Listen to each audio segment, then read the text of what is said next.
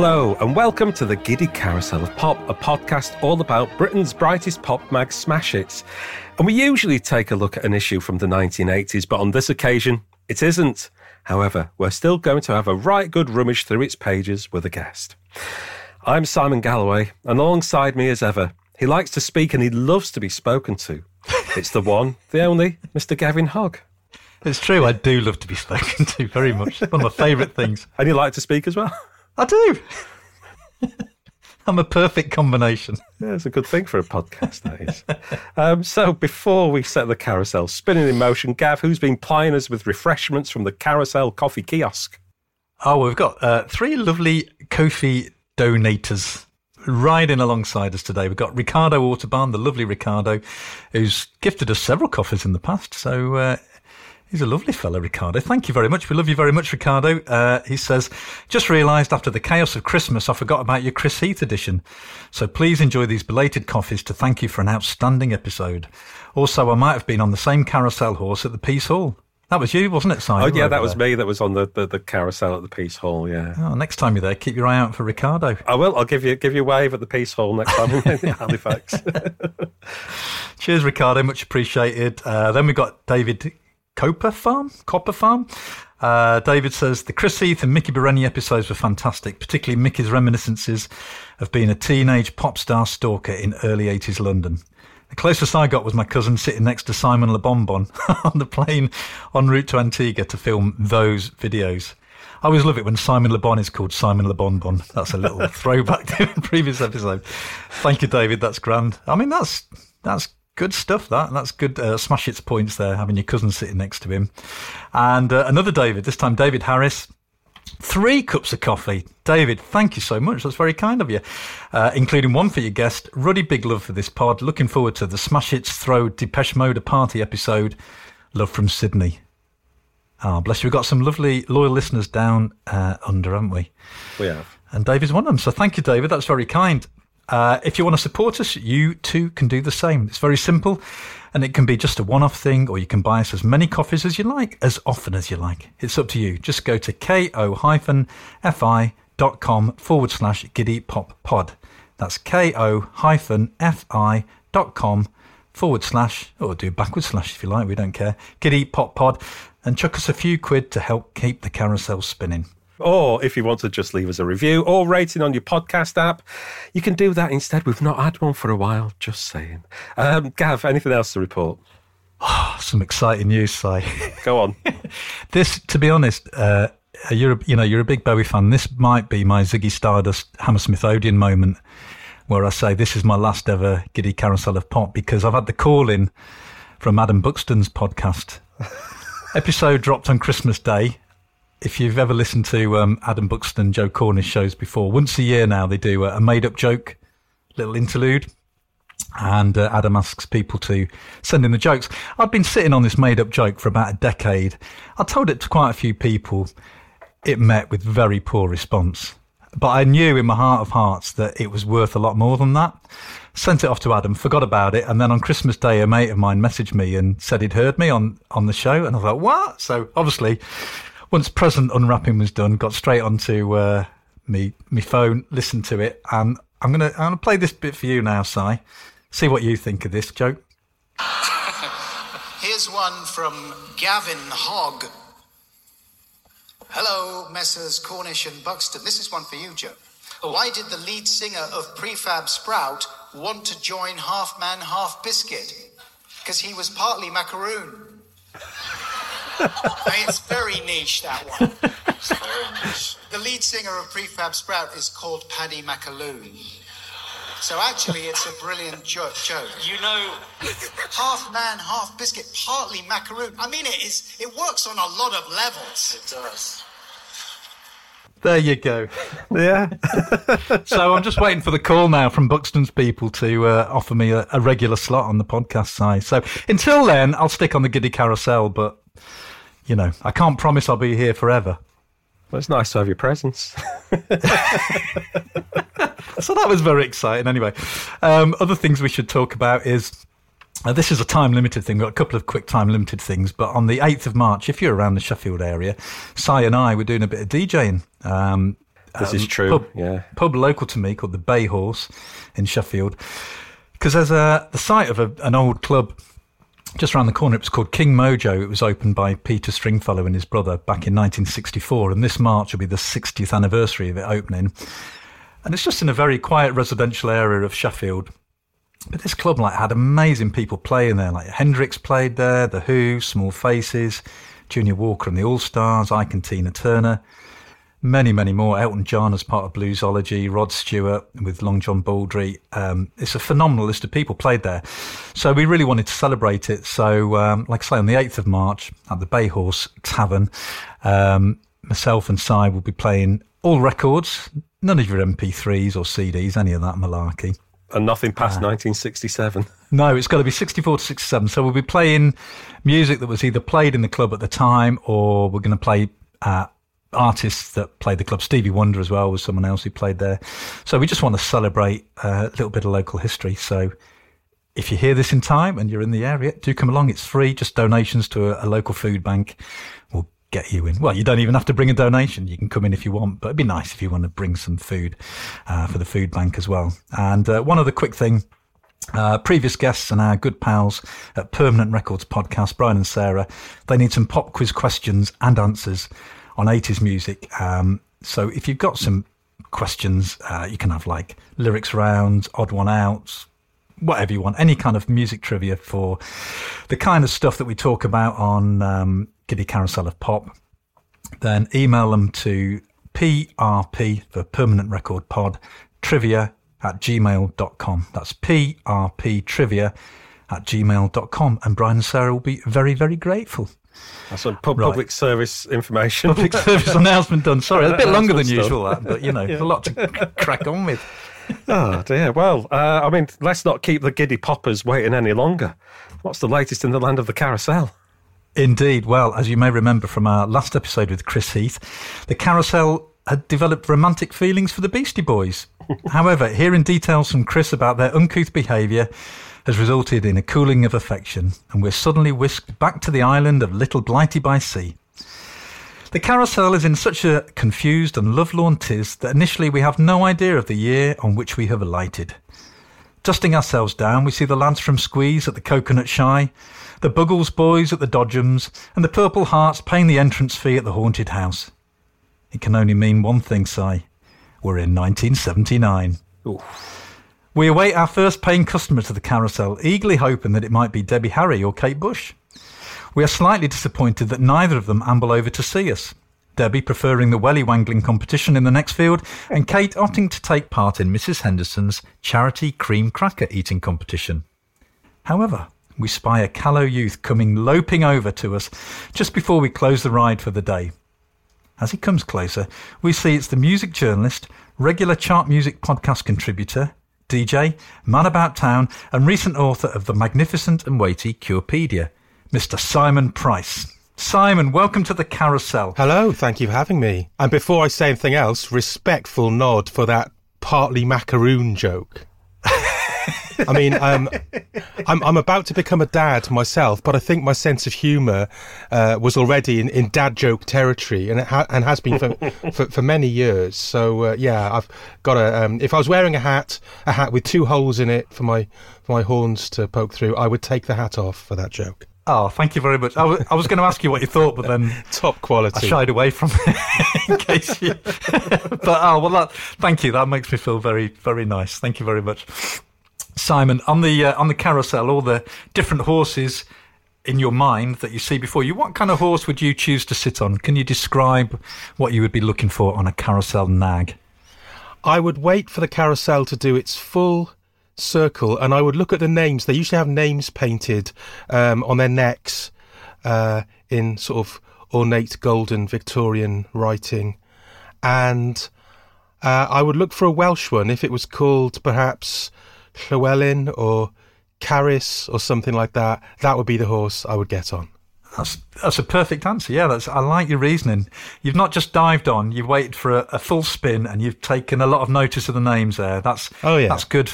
Good picking, well done. Yeah. And in time-honoured and legally binding tradition, Simon, the carousel will creak into action once you have honestly answered the following inquiry. Have you ever been sick in a gumboot? No, I've never been sick in a gumboot, but life isn't over yet. Who knows? Yeah, I mean, it's worth keeping it open as an option, isn't it, for the future? Can I just say, by the way, I live in Brighton, so carousels are not far from me at any given moment. There is one on the seafront that appears to be run by a giant dog. I don't know if you know Brighton very well. I'm a dog. Listen, this dog, if that's bumming anyone, there's got to be a hospital visit following. Let me tell you, it is huge. It's kind of I don't know if it's a St Bernard or something even bigger than that, but whenever I walk past, the dog seems to be sat in the middle of it, and there are no kind of humans obviously operating things. It's just this giant dog that lets out a really sort of gruff whoo. It's a bit like do you remember Tony Blackburn used to have that fictional dog Arnold on his radio show? So yeah, I think Arnold is running the carousel down on Brighton seafront. Do you know, I've got a photo of that carousel when I was down in Brighton last year. I'm going to have to a look check. carefully. Yeah. I'll be zooming in. Maybe it's a pet carousel, only lets other animals on. Yeah. That'd be nice. Yeah. Well, thank you for truthfully answering our honest inquiry. So the carousel can now begin to spin.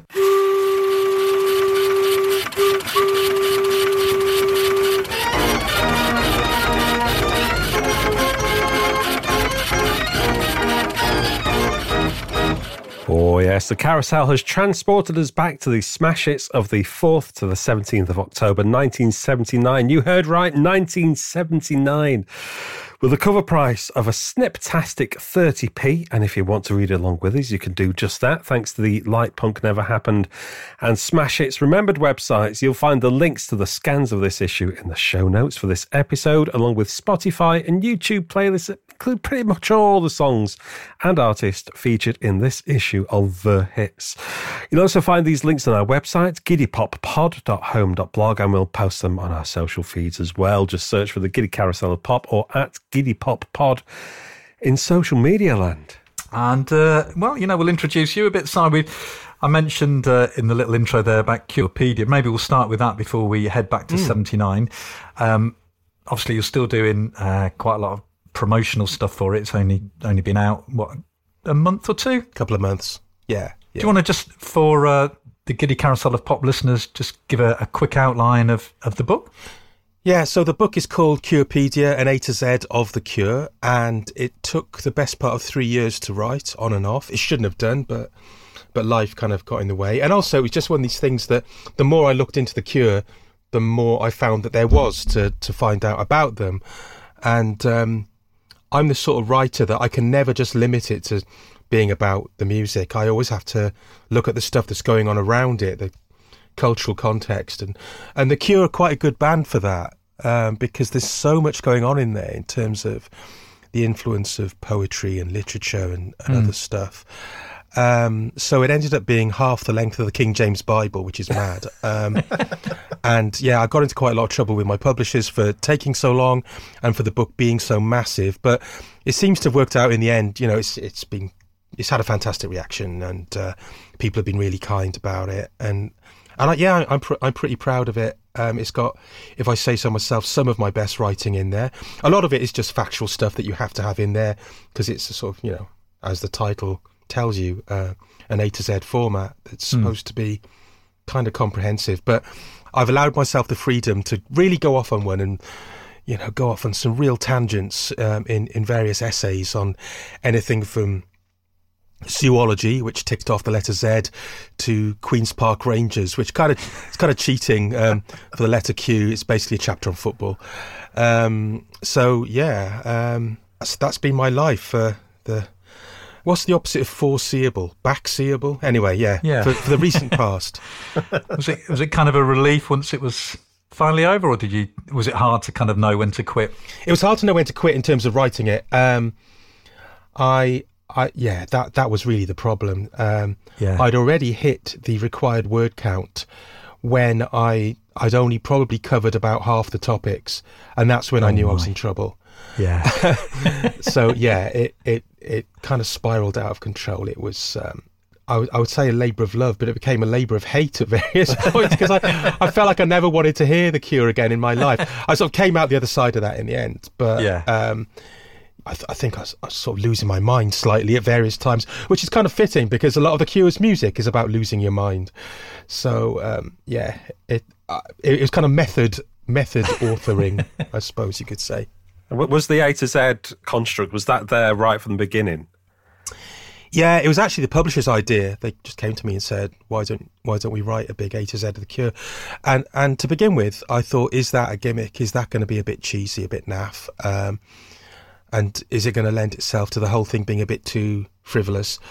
But the more I thought about it, I thought, no, it does allow me the freedom to ditch the timeline, because most biographies, however inventive the author is, they've got to sort of say, well, so-and-so was born in 1950, whatever, and follow it through to their most recent album.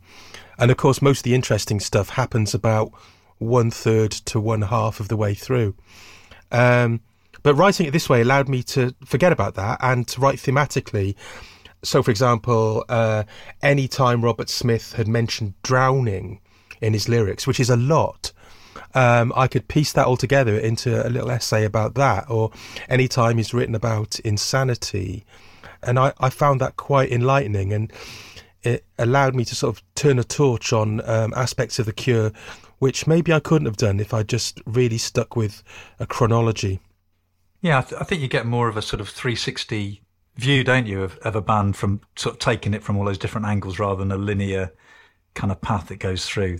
I think so. I hope so anyway, yeah. Excellent. Well, there'll be a few mentions of The Cure as we go through this issue. So talking of this issue, Simon, why did you pick this one of the various ones you could have chosen?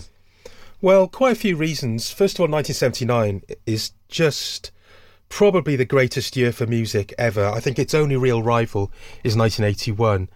Perhaps 79 is better for singles and 81 for albums. And I think maybe 79 edges it in terms of the sheer variety of music that was prominent at that time. So there's that. There's the fact that it's the first smash hits I ever owned, I believe, the issue that I've selected. So in a way, it's kind of the start of my journey, because Smash Hits is the magazine that made me want to do what I do. So yeah, those two things. And there's also a little news story that I'm sure we'll come to that is relevant to Curepedia. So, yeah, I think I might know the one you mean. What did you like about Smash Hits, and how long did you stick with it for? Well, I previously read things like Disco 45, which was another magazine that would print lyrics, but it was a bit shabby. And I suppose there were things like Look-In that were aimed at kids, but were mostly about kind of ITV, TV shows and stuff like that. I was obsessed with music, certainly by 78, 79. It was my kind of lifeline to culture, because I've told this story in various places, so sorry if anyone's already heard it, but I was at a boarding school despite not being posh, which was a weird achievement, because I don't come from money at all. We were really poor, but my mum went through teacher training and couldn't find a job in South Wales, Barry, where I'm from, and she'd been through a divorce, so she was kind of free to go and live wherever she wanted, and saw this job advertised in a boarding school in Sussex, and applied and got it. And the deal was that I had to go with her for 2 years and be educated for free. And it was horrible. It was absolutely brutal, sadistic place, and really brought it home to me why the upper classes treat the rest of us the way they do. It's because they are used to inflicting and having inflicted upon them acts of violence and sadism. So it's second nature to them to do that when they are put in positions of power to kind of run the establishment. So I was in this place where arbitrary beatings were just doled out by teachers for the most minor things, like wearing the wrong coloured plimsolls in the wrong part of the ground and stuff like that, and just felt this enormous sense of injustice and this distrust of authority, which has stayed with me for my life. And I think my mum felt guilty, and she knew I hated it there, and she would occasionally sort of sneak out to one of the local towns, either Haywards Heath or Horsham, and bring me back a gift. And sometimes it'd be a record, things like Cars by Gary Newman, I remember being one of them. And sometimes it was a magazine. And she brought me back this copy of Smash Hits. And I'll never forget it. I was going to say a weekly reader, but we all know it's fortnightly. And I stayed with it until, I guess, about 86. I would only be occasionally buying it, and I was sort of transitioning to being more of a Melody Maker or NME reader at that point. But yeah, it was formative, you know. It was Smash Hits was an education. People talk about it. I mean, Smash Hits has almost become shorthand for something very frothy and silly and superficial. But it wasn't, you know. It was a kind of a handbook or a kind of dummy's guide to all kinds of important things, including alternative music. People forget that Bauhaus were on the front cover once, for goodness sake. The Jesus and Mary chain were on the cover.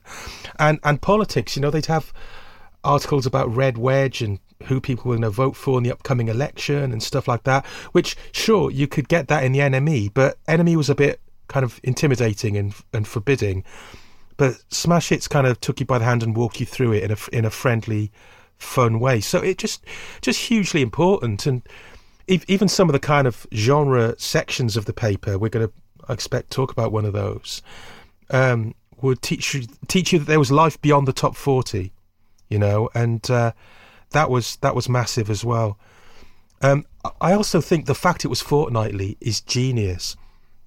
That's a compromise, of course, because Nick Logan wanted it to be monthly, and EMAP wanted something weekly, and they just split it down the middle. And of course, Smash Hits wasn't even the front runner for the mag that he wanted to get away. He was basically doing monkey tennis. He was just sort of pitching all kinds of ideas at them, and I think a reggae magazine was his number one idea, and or a kind of UK Rolling Stone. But his idea with Smash Hits was to try and get what he considered quality music, by which he meant things like Elvis Costello and The Jam, across to the kids. And I think he kind of achieved that. And not in a very patronising way either. And yeah, I think being fortnightly, there's actually a bit inside the back page of this issue saying, remember, fortnightly is more fun. I think it kind of was. It's the perfect amount of time for you to be craving the next issue, but without being so annoyed that it's taking so long that you think, oh, sod it, I'm going to buy something else. It's just the right amount of time to leave you wanting more, and to make sure that by day 12 or day 13, you have scoured every last corner of that magazine. Yeah, I was just going to say, yeah, it gives you the time to devour all of it. Because when I look at like the very first issue that I had, it was the one we've done before with Mark Ellen with Adamant on the front. Right. And even now, looking at those pages, they're like just totally imprinted on my brain. Yeah, you know, it's amazing. It just takes me right back. It's funny. There were bits of this issue which I could almost, as soon as I saw the first sentence, I could almost close my eyes and do the rest. after all these years, yeah. Yeah, and I guess fortnightly as well kind of matches the churn, the turnover of the charts. Yeah, new entries are climbing up a bit, and so all right, well, we're going to put the lyrics into the magazine. Yeah. Would have been harder for them, I think, doing it on a weekly basis. And I mean, the mag's only a year old at this point, and of course, it did start off monthly for those first few issues, and went fortnightly in early 1979. So it's still very much leading with the song words at this point as well, isn't it? But I mean, talk us through the cover that we've got on this one. Well, we've got Squeeze on the front. I noticed that Glenn Tilbrook's checked suit looks very two-tone, so two-tone's starting to happen. So fashion-wise, if not musically, Squeeze are kind of on board with that. And yeah, it does very much prioritise the song lyrics. There's this weird diagonal chevron, this yellow the bit in the bottom corner, which has some of the Blondie lyrics, which is a very odd decision. The song is Dreaming, and it's got... when I met you at the restaurant, you could tell I was no debutante, and it's I've never seen that from. I don't know if they ever did that before or since. Maybe you can inform me on that. But quite a weird thing to sort of trail the lyrics slightly. But I think the main sense I got from this cover is that Smash Hits is still kind of throwing anything it can at the wall to see what sticks, because the top singles are Dave Edmunds, Buggles, Quo. They're also flagging up John Peel, Stiff Little Fingers, Gary Newman, Ian Dury. And it occurred to me, you would have been hard-pressed, especially in a very tribal time like 1979, to find even one reader who liked more than one of those acts. But maybe you would like one of those acts. So I think it was still trying to figure out who it was for. Obviously, the first issue, that kind of dummy issue that they gave out to kids in Middlesbrough, I think it was, had Plastic Bertrand on the front. And it did follow a kind of new wave tack for the first few years. So obviously having Squeeze on the front is consistent with that. But yeah, I mean, Dave Edmunds, and Quo, that's not very new wave. So it was hedging its bets big time. And of course, what's missing from any copy you see of this issue now is the flexi disc, which would have been stuck to the front, which was by Squeeze, and which was the song Wrong Way.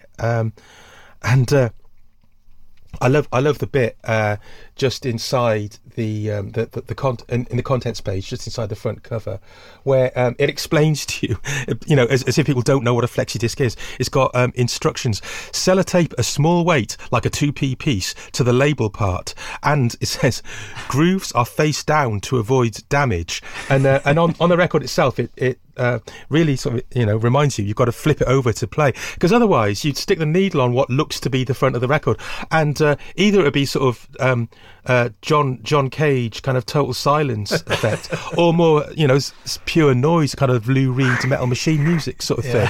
And especially given that Squeeze's early stuff was produced by John Cale, you might be thinking, this is some kind of sort of avant-garde prank that's being played on us here. I guess the magazine tells you that it's kind of broadly on board with the new wave, but it's kind of scared to really back that horse completely. Yeah. I mean, but saying that, Squeeze had two number 2 singles that year. Yeah, so they are mainstream. Yeah. I mean, I was 6 years old when this came out, and I'd already bought the Up the Junction single. Yeah, which is obviously I didn't understand what it was going on about, but it was a nice colour lilac vinyl. It's possibly the only song, or one of the very few songs ever recorded, that can make me cry. It just does me in. It kills me, that song. If I'm in a taxi and that comes on, I've pretty much got to cover my ears, because I might just go. It's so emotional. Oh my God. Fantastic. And I thought it was kind of fitting that Squeeze should be giving away a bright green plastic disc, because most of their records, as you say, on A&M were coloured vinyl, which was lovely. That was A&M's big thing, wasn't it, in the new wave era? Yeah. I had a copy of Another Nail in My Heart by Squeeze, which was see-through, but the standards at the pressing plant had obviously slipped slightly, because there are little flecks of black plastic within the see-throughness. So it kind of looks like the fabric from which Paul Young might have worn a suit later on in the decade. Yeah. Is it dandruff or not? Yeah. There's a bit of a sort of a fanzine-y sort of element to this as well, isn't it? Like, just in the little bits of text that come in, it looks like they've been kind of almost pasted on. Well, just design-wise, I really love Smash Hits in this era. It's Steve Bush doing the design at this time, and there are just so many kind of really cool diagonals and broken lines, dotted lines, and jumbled type. It is very new wave. It does look like a record sleeve that might have been released on Stiff or something like that. And just the aesthetic of it, I really, really do like. Cut and paste in the true sense. Very influential, I think. Yeah, I mean, I'll just run quickly through the through the contents page, see what else is going on. So lyrics-wise, we get Video Killed the Radio Star by Buggles, Nights in White Satin by the Dickies, so we've just passed those two. We might go back to them in a minute. Them Heavy People by Kate Bush, Queen of Hearts by Dave Edmunds, previously mentioned, sounding very shaky on that one. Dreaming by Blondie, Straw Dogs, Stiff Little Fingers, Making Plans for Nigel, XTC, Shape of Things to Come, The Head Boys, All Shook Up, Elvis Presley, This Time Baby, Jackie Moore, You Can Do It, Al Hudson, Don't Stop, ... Michael Jackson, Millions Like Us, Purple Hearts, Since You've Been Gone by Rainbow, Whatever You Want by Status Quo, and the features Stiff Little Fingers, Quadrophenia Colour Photo Spread, John Peel feature, Sex Pistols, Colour Centre Spread, James Brown feature, Chris Difford reviewing the singles, Gary Newman concert review, and all the other usual bits and bobs that we find in Smash Hits. So just going back to those first two lyrics, we've got the Buggles and the Dickies. Any observations there? One thing that really struck me with that page is, that the photos of Buggles and the Dickies are jumbled, so it's not clear who sings which song, just design-wise. That's almost trying to be too clever. I absolutely love Video Killed the Radio Star. Big fan of Trevor Horn. Interviewed him just recently for Classic Pop, actually. I've interviewed him a couple of times. An absolute genius of pop production. You might not necessarily have known it from this song, because in this issue they do describe it as, I think, infuriating. But the Dickies, comedy punk, not really my thing. Nights in White Satin, I would have had no clue that was a cover, by the way. I would have just thought it's their own song. I mean, it's a joke that wore thin very quickly, the Dickies. Yeah. I was mostly familiar with them from the Banana Splits theme, yeah, which is, I know playing it fast is kind of the gag, but it's too fast. I occasionally do a punk night DJing, and you just can't play it because, or maybe it's because the crowd are all at the very least in their 40s. But yeah, no one can dance that fast. The Buggles, I mean, they're kind of like pop nerds, aren't they, at this point? That you file alongside new music and landscape, I guess. Those sorts of bands. Yeah, if you saw anybody in a kind of very nicely tapered suit and a skinny tie with coloured glasses, you could kind of read into that they are part of this new wave of synth music, which didn't really have a name yet. I mean, it certainly wasn't new romantic, and new pop was something that would become associated with Trevor in about 3 or 4 years' time. But yeah, you just, there were so many sort of things visually that gave you a clue that they're part of a new world that's coming. That's one of the first songs I really remember. Video Killed the Radio Star. I was only 9 at the time and just kind of discovering music. And I always loved that song.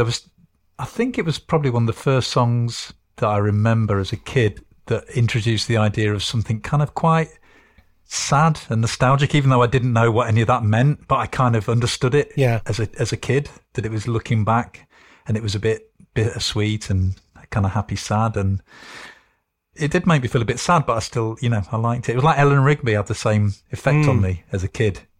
Like emotions that you couldn't really explain, but you definitely sensed on some level, Yeah, pop about pop, and pop about the effect emotionally that pop has on us. Yeah, I suppose you previously had things like It's the Same Old Song by Four Tops. It's the same old song but with a different meaning since you've been gone, which I love.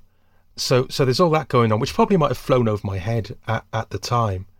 I once went to see the Buggles play live. They did a comeback thing for charity in the 2000s, and they played Video Killed the Radio Star 7 times. Quite a hit. Variously with a local choir or with guest vocalists who included Richard O'Brien and maybe Jason Donovan. I can't remember who else. All sorts of people. But yeah, 7 times, fair play. Right, it's only like the Slave to the Rhythm album. Yeah, exactly.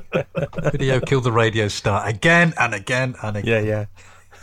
Moving on from the contents page, a few more lyrics. As previously mentioned, Queen of Hearts, Dave Edmunds.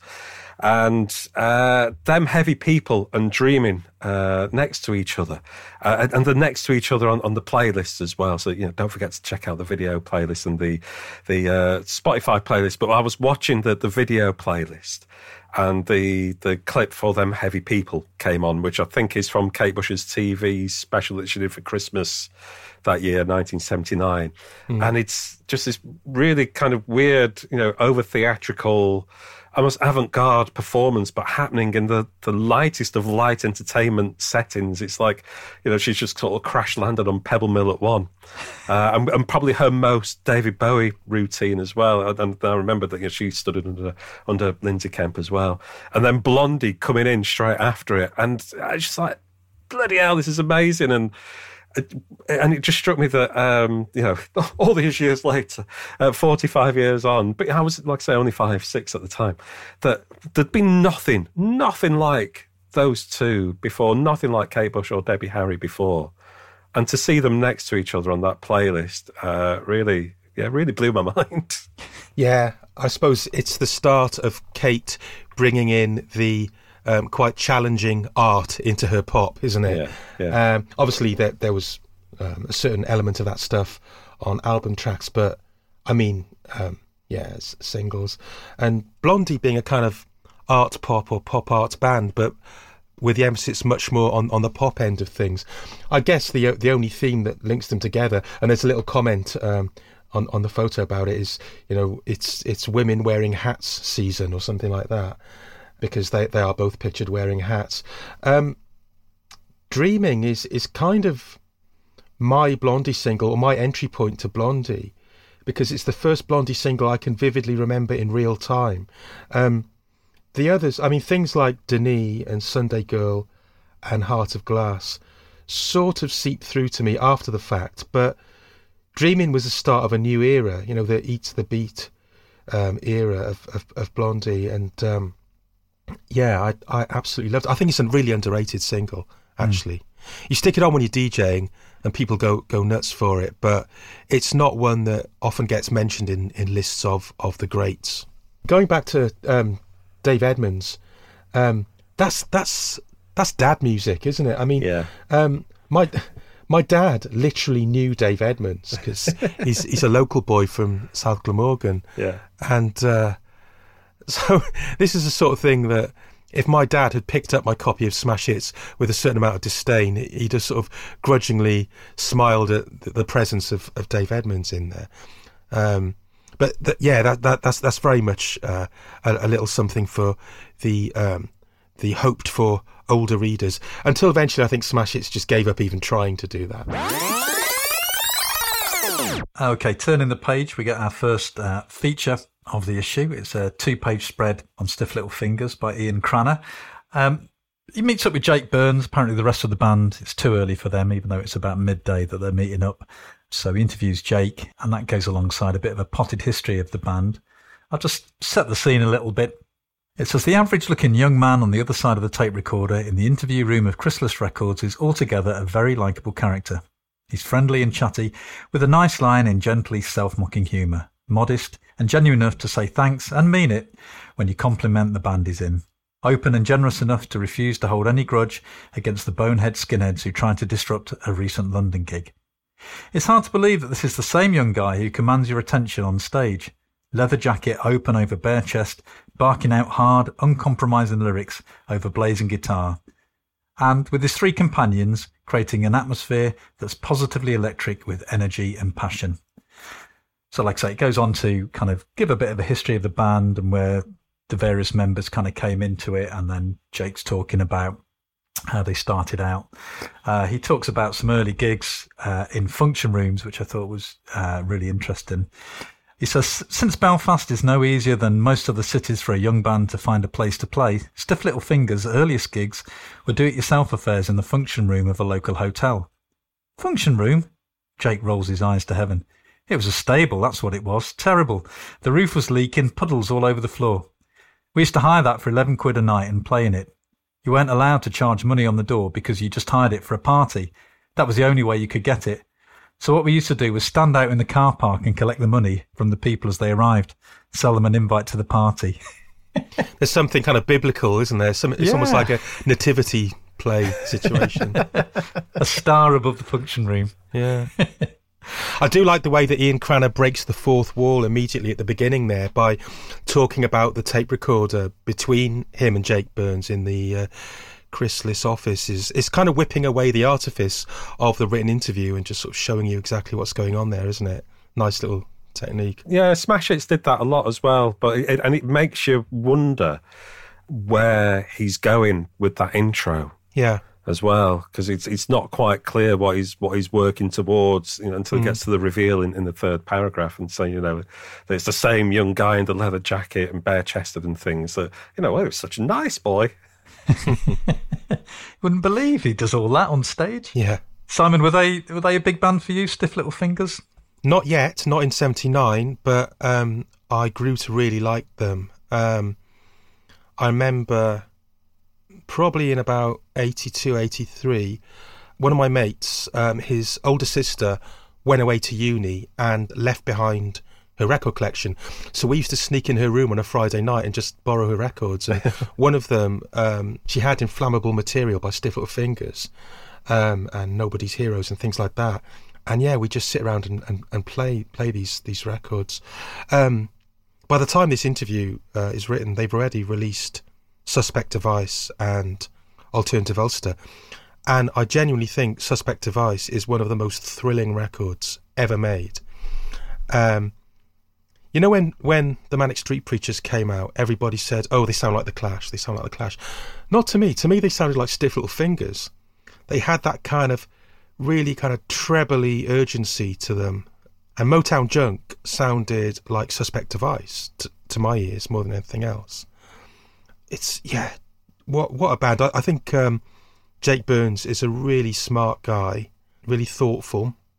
This interview, you've quoted a few bits of it, but there's also stuff about their experiences of living in Belfast and being searched by policemen with machine guns under their arms just when they're walking about, and seeing unattended bags in pubs and obviously wondering, is it, So, yeah, there's a kind of a realness, an authenticity to their anger that maybe you can't quite get with people like Joe Strummer. Even the lyrics that are printed here, you got Straw Dogs, which has got kind of anti-military message in it. It's just really, really powerful stuff. I think an excellent band, and I think it speaks very well of Smash Hits that they were willing to give space to this band who, let's face it, Stiff Little Fingers are not the Jam. They're not having number one hits. So they didn't have to put them in the magazine. And unless there's something going on behind the scenes that we don't know about, that it's a, you scratch my back, I'll scratch yours kind of favour going on for someone at Chrysalis. Unless it's that, then you've got to think that Smash Hits are actually thinking, well, this band are kind of important, and that the readers ought to be exposed to it, and I'm really, really glad they did. Yeah, because they don't shy away from talking about the troubles in Northern Ireland. And if you think back to 1979, it was very much in the news back then. Looking at it now in isolation, it's like, it's a bit much having that in there. But in 1979, that would have been on the news every day. You would have been seeing reports about it, on ITN News at 5:45 or whatever. And so it kind of, it's not just now it's something that the kids are seeing on telly. They're reading about it in Smash Hits, and they're reading about a first-hand account, and someone who, as well as being a pop star in inverted commas, they've come from this place, and Smash Hits are giving him that space to talk about it. Yeah, completely. And I think bands like Stiff Little Fingers, and I guess a little bit earlier on, Undertones, did a lot to change the image of people from the island of Ireland on the UK mainland. Because, yeah, you're right, the images we saw were, you could go full Partridge and talk about people with eyebrows on their cheeks and basically everybody looking like Bobby Sands, because those are the people who make it onto the news.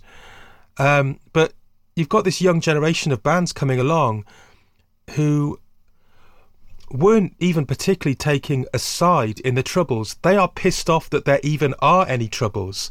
They're just young people who want to do what young people do, and they're fucked off that they can't go about their youth in the same way that, I don't know, people in London can, because every single day they walk down the street, they're getting a gun pointed at them. And it's really important to hear that perspective, particularly in pop music, I think. But to contrast with that, they've got the band photo, and then they've got a little photo of each member. And the first one that they pick on is Jimmy Riley, the good-looking lad. They clearly think he's the best looking of the bunch. Who's the Irish window cleaner who's been working in Sheffield. I'm struggling to get a window cleaner here, to be honest. It's very difficult to get a window cleaner in Sheffield at the moment. So I don't know if it's too late for him to get his old job back, but I'd definitely give him some windows to clean once a fortnight. If he's get in touch if you're interested, Jimmy. We are struggling on our road. I think Simon, what you said about the authenticity, it's kind of Jake addresses it towards the end. He says, all stiff little fingers are doing, Jake insists, is describing the way things are and letting others make up their own minds. We're not blowing anything up out of proportion. We haven't written anything that hasn't happened to us, so therefore we're not taking anything out of context. A lot of people say you're cashing in on it. The easy answer to that is, how the hell can we? We've lived through it. How can you cash in on your own life? Brilliant, yeah. As you say, kind of that lived experience, and as you were talking about before, the school of smash hits and seeing another side of things. And given a lot of prominence in the magazine as well, because they are the only band or the only artist interviewed in the magazine. There are only 2 interviews, and the other one is not with a musician. So yeah, absolute. Well done, Smash Hits, for putting a band like that right at the front and giving them the space. Yeah, and you mentioned as well about the other interview in the magazine, which is going to be with John Peel, and there's an early mention of John Peel in here as well. They talk about the influence of Peel on their success, the fact that he started to play their records, and it was really after that that things started to happen for them. So we get that little kind of seed planted there. Yeah. I mean, at this point, it talks about Inflammable Material has sold over 50,000 copies, and they've signed to their own record label, Rigid Digits, on Chrysalis. Yeah. I was thinking that, kind of a similar thing perhaps with Fiction Records. I don't know if it sort of worked in exactly the same way, but could you maybe just talk a little bit about Fiction, the Cure's record label, and how that was set up in terms of Polydor? How much were the Cure involved in the setting up of it, or was it already in existence? They weren't really involved in the setting up of it. It was a sham indie, I suppose. You get a lot of those labels around that time. It was, a kind of front for Polydor's alternative content, set up by Chris Parry, a New Zealander from Polydor Records, who just wanted to branch out and do his own thing, but with the kind of financial and distribution backing of the major. So the first band to release a record on Fiction are actually in this smash hits, Purple Hearts, mod band, and I think possibly the Cure's resentment at that may have fed into the lyrics to Jumping Someone Else's Train, which is all about the mod revival of this year that we're talking about. So yeah, you had people like the Associates, the Passions, the Cure, maybe a couple of others, but it wasn't a huge label. The Cure became far and away the biggest act on the label, and just basically became synonymous with Fiction to the extent that basically people just think Fiction was the Cure's own label. But yeah, historically you've got things like Blanco y Negro, and Creation kind of became one of those when it sold out to Sony in the 90s, and there's a whole section in my book about these sort of faux indies. ZTT maybe you could argue is one, and Rigid Digits is a clever name though, isn't it? It's a fun name for stiff little fingers. Yeah. We turn the page once more and we come to a 2-page spread of stills from the film Quadrophenia, mostly in black and white, as they should be really, with a few in colour. Sting stands out like Sting. really, in those photos. And reading through the mag, you do find, we've touched a little bit on the mod revival already, but you do find the mod revival just keeps popping up. And I'd forgotten about it. I mean, it probably is best forgotten, the mod revival, but it reminded me that one of my older brothers, who was just about to turn 18 around about this time, inspired by seeing Quadrophenia at the cinema, went out and bought a crappy old scooter that sat in our backyard for months and months, doing my mum's head in. And all he did was talk about customising it, like Jimmy's, with all the mirrors on it and stuff like that. And he had the soundtrack album. He'd play that quite a lot and talk about the Green Onions scene, which was back in the charts by the end of the year. Yeah. But he was a regular at Wigan Casino. Oh my God! Going to the Northern Soul all-nighters, which he'd been going to for a couple of years. And it sort of got me thinking about, was there a crossover at all between the mod revival and Wigan Casino? So I started doing a bit of Googling, and on a Northern Soul forum found a scan from a magazine. I guess it's some sort of like Northern Soul fanzine or something. And a piece written by the Wigan Casino DJ Russ Winstanley. Oh, yeah. Called The Mods Revival and Northern Soul. It begins with a few questions. It says, so these are all in quotation marks. Do you think it's good for the northern scene? Everybody won't start playing specials, and who will they? What's all the fuss about? The northern scene's based on the mod 60s sounds. These lot aren't mods. I was an original mod. The mods revival and the Northern Soul scene must be the biggest talking point at the moment, yet I believe both factions come from the same roots. And he goes on to talk about what the crossovers are between the two scenes. And he says, an air of staleness seemed to have crept into our scene, the Northern Soul scene, until our mods nighter at the casino last summer. I think he was actually talking about one that was held in May 79, so I was looking into that. What a brilliant night that was. Hundreds of scooters outside, miniskirts, phew, sharp suits and pork pie hats. There was an expectant buzz around the hall all night. Lots of the original mods had dusted off their clothes, neatly stored from the late 60s, parading around like peacocks or stomping to their time-warped favourite records. So I guess there were parallels there once I started looking into it. And certainly, looking at my brother and thinking back to him at that time, Quadrophenia fed directly into his experience of going to the Northern Soul all-nighters, the music, the drugs, everything. They just did it all lock, stock and barrel. But the mod revival, though, I mean, just listening to the songs that are on the playlist, they're all terrible. There's one by a band called Squire, Walking Down the King's Road.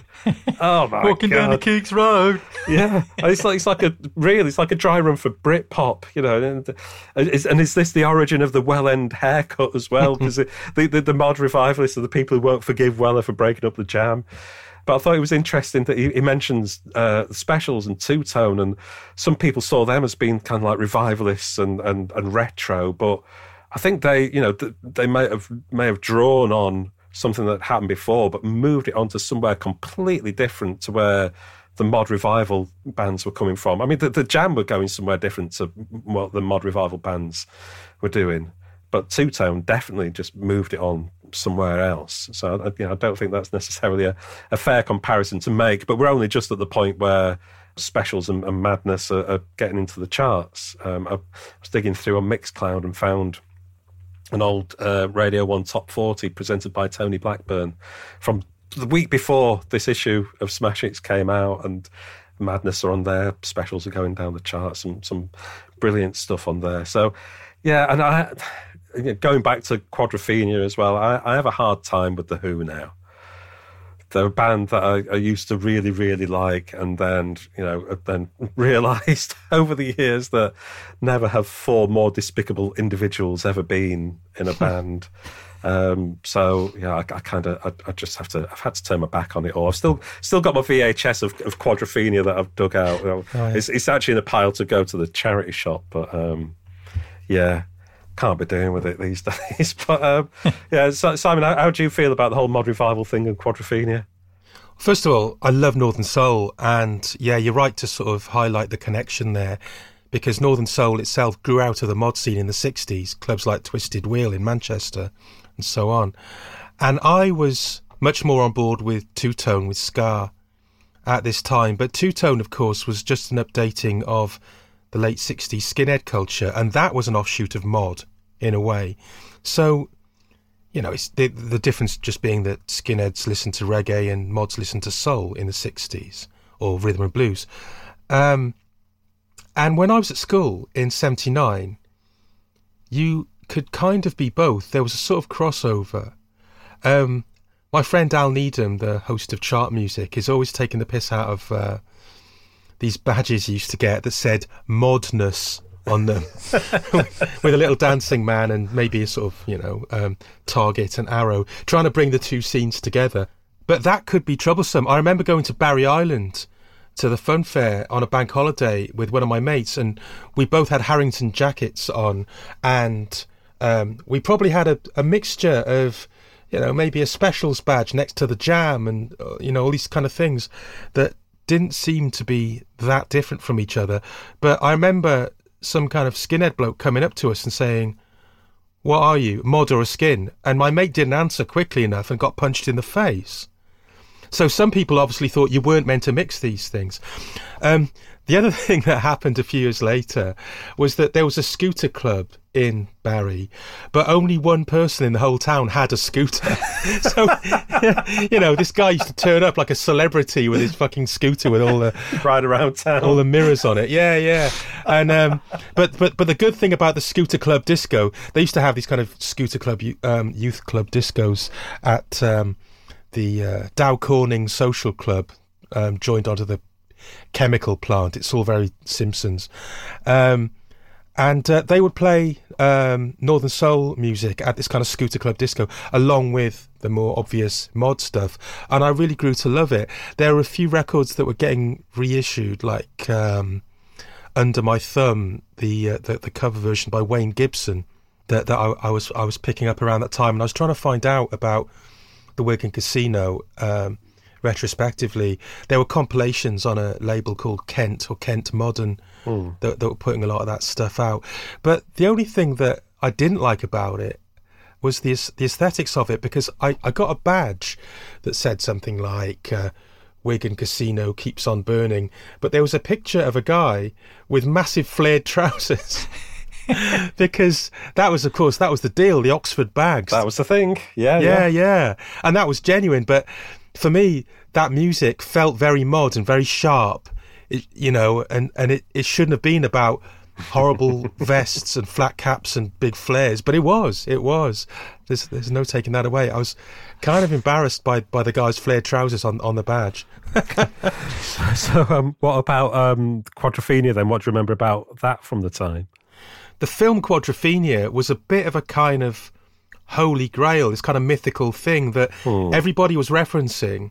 And a lot of people at my school had the soundtrack album, but you couldn't actually get to see because we were too young. I can't remember if it was an X, but it had shagging in it, you know, Phil Daniels and Leslie Ash up an alleyway. That alleyway has now been renamed Quadrophenia Alley, by the way, in Brighton. But yeah, we didn't really have much of an idea of what was going on in the film. We just kind of knew the music. Of course, now I've seen the film many times, and living in Brighton, every time I walk along the seafront, just the imagery of it flashes before my eyes. I actually really love the film. I think it's great. Oh God, just the other night, I was going past the Grand, and I can't walk past the Grand without thinking, Bellboy! Every time. And just, phrases from the film keep coming into my head and have become part of my vocabulary. Like, you know, his dad is Michael Elphick, isn't it, in the film? And if anybody like bothers me and I say, "What do you want?" I have to finish it off by saying, "What do you want? What do you want, you old spunker?" Because that's what Phil Daniels says to him. It's just such a brilliant phrase. "What do you want, you old spunker?" I met Michael Elphick once, got my photo taken with him, but I don't think I'd seen Quadrophenia yet. Otherwise, I might have said that to him. For years, I didn't know what Quadrophenia was, because I remember it being written on the back of kids' fishtail parkas and, Yeah. you know, on their school bags, Quadrophenia, and with the kind of the target queue. Yeah. I didn't know what the hell it was. You know, in 1981, it was years and years before I finally saw it. But no, I'm still very fond of it. I watched it again a year or two ago. And last time we were in Brighton, when we came down for Spellbound, actually. Oh, yeah. Spellbound Disco. And we went up to Quadrophenia Alley and had a little look around. So, yeah, I've got very fond thoughts of it. But, yeah, the mod revival, I was going to, I mean, you've kind of answered the question, Simon, but I was going to ask you, you remember the episode of Brass Eye where Chris Morris asks Mad Frankie Fraser about the madometer from low miff to mad as a lorry. I was going to adapt it to a modometer, and it goes from a slight admiration of Daltrey at one end, in the middle is once wore a jam badge, and then at the far end is taking pills on a moped on Carnaby Street in a Ben Sherman. I guess you were kind of once wore a jam badge at that kind of level. I put myself a little bit further on than that because in the later 80s, I became a huge devotee of the Style Council. Right. That was my favourite Paul Weller era. I liked the Jam. I particularly liked their later stuff when they were taking on board soul music. You know, they were drawing on Motown and Curtis Mayfield and stuff like that. But the Style Council took it all the way, and I love that. There's that amazing photo of Paul Weller during the recording of a Style Council record where he's outside the studio and he's wearing these really chic Italian clothes, but he's surrounded by these kids who are still wearing parkas because they can't let it go. They still want him to be in the Jam. And I love the fact that he'd moved on. So yeah, I actually had a bit of a phase of wearing like a long white Macintosh and a Pringle jumper and slip-on loafers with tassels and all that business. So yeah, 3/4 mod, I would say. Yeah. 3/4, okay. I think those people that wanted him to still be in the Jam then, I doubt they've still moved on yet. I think they probably still feel exactly the same. Yeah, it's really funny to this day. The Wellends to whom you referred earlier do seem to really resent the Style Council, but I fucking love the Style Council. I think they're one of the best bands.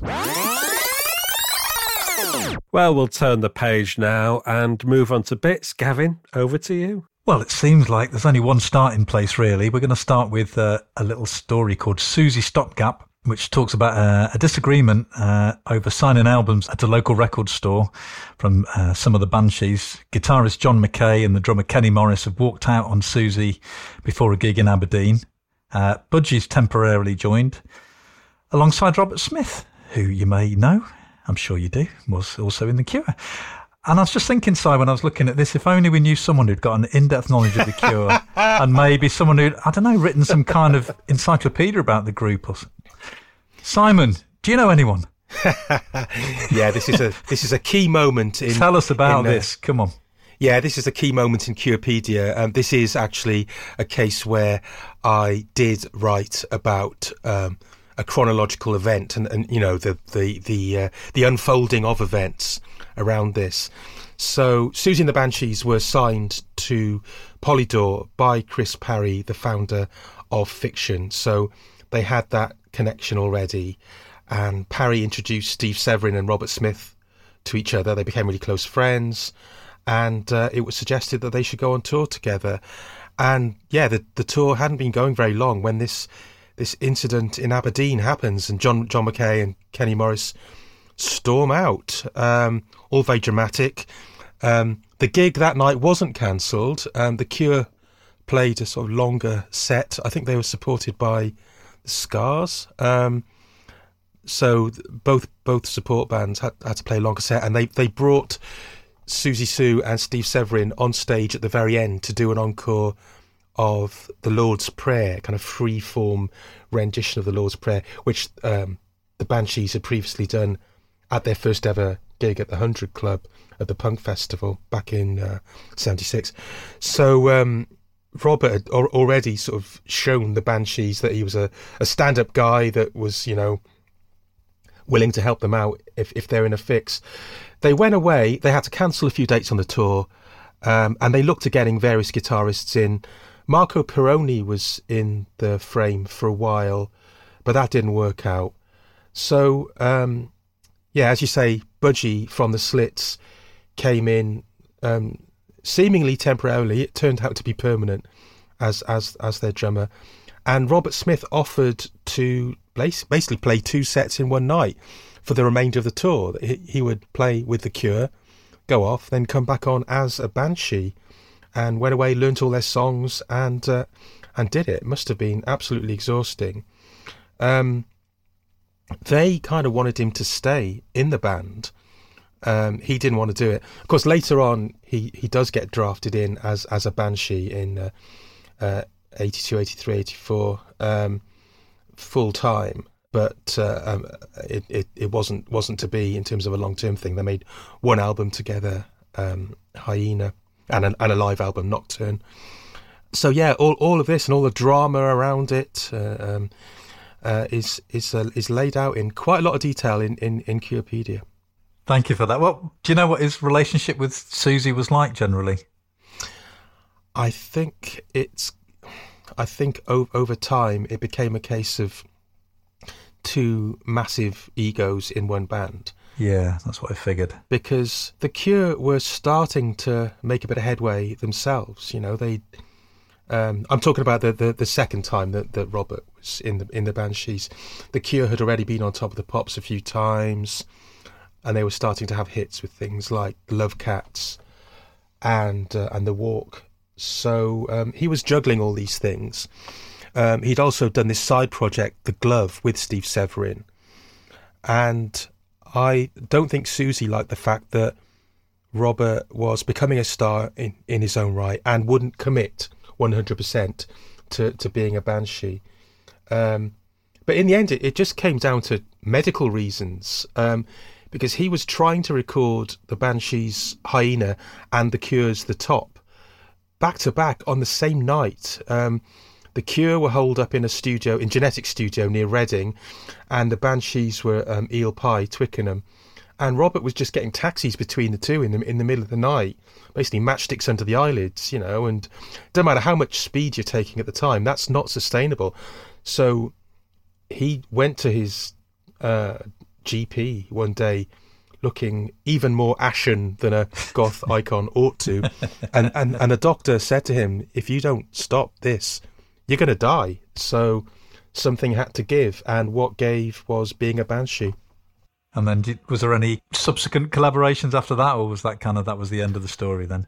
That was kind of it. There were some slightly bitchy words going back and forth between the two camps at various times. But I actually think Robert's brief time as a recording Banshee led to some of their best work. I think the single Dazzle, the album Hyena, just fantastic records. So it was worth doing just for that. Even their version of Dear Prudence, that's him on the guitar there. It's wonderful stuff. And it all began, I guess, with this emergency hiring that we're hearing about in Bits here. Yeah, like a super sub. Yeah. So is there anything else in Bits that caught your eye?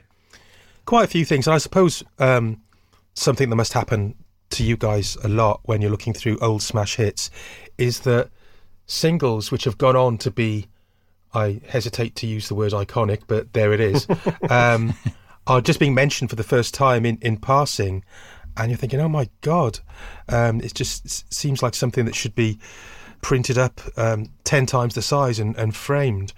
So, for example, Electricity by OMD, and I guess they were just getting mentioned because they were a band with a funny name, Orchestral Manoeuvres in the Dark. You know, that would be their reason for clearing the bar of inclusion in Bits. And I guess the Specials, finding out that Too Much Too Young was originally going to be their second single, but the sessions for their debut album were going so well that they had other stuff that, you know, it was a double A-side in the end. Message to You, Rudy, and Nightclub they put out instead, which I think was the right decision, because if they put out Too Much Too Young in its recorded form, the album version, it's quite sluggish and just wouldn't have had the energy that the eventual live version on the Special AKA EP had. So just these tiny decisions, kind of pop history hangs on them, doesn't it? I also learned from that little story that I was reminded, at least, that the drummer John Bradbury was originally being called Prince Rimshot, which is quite a cool alias that he had going on there. The kind of choices of prominence for artists is a bit baffling sometimes in bits. You've got this group Jane Eyre and the Belvederes, and I don't really know how they ever became a thing. Well, to the extent that they did. She's a singer from Akron, Ohio, and the Belvederes were a band otherwise known as The Edge, who ended up backing Kirsty MacColl on her first album. Their drummer was John Moss, and the Jane Eyre and the Belvederes album also features Rachel Sweet and Kirsty MacColl herself on backing vocals. It's engineered by a young Hugh Padgham. They were supporting Lena Lovitch. They had been signed by Stiff and by Virgin with no discernible talent. I listened to their album. It's just got nothing going on. And I just wondered, whose blackmail photos has Jane Eyre got? There's a quarter-page photo in Smash Hits to support a 4-line news story about them. It's really odd, these things. A few other things that caught my eye. This Stranglers charity cricket match featuring Eddie Grant, The Damned, Motorhead and Flying Lizards. Wouldn't minded watching that one. That whole thing of John Ducan, Don't Be a Dummy. Do you remember the advert for Lee Cooper?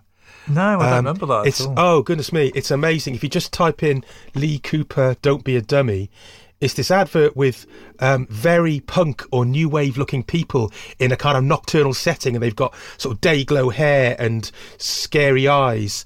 And there's one of them in particular, looks like Johnny Rotten, and the camera zooms in on him, and you hear this kind of scary new wave music going, Don't Be a Dummy. And it's actually Gary Newman on the vocals, but Newman didn't release permission for that to come out as a record. So instead, they got this aristocratic prog musician John Ducan to sort of to remake it. So that's a nice little story there.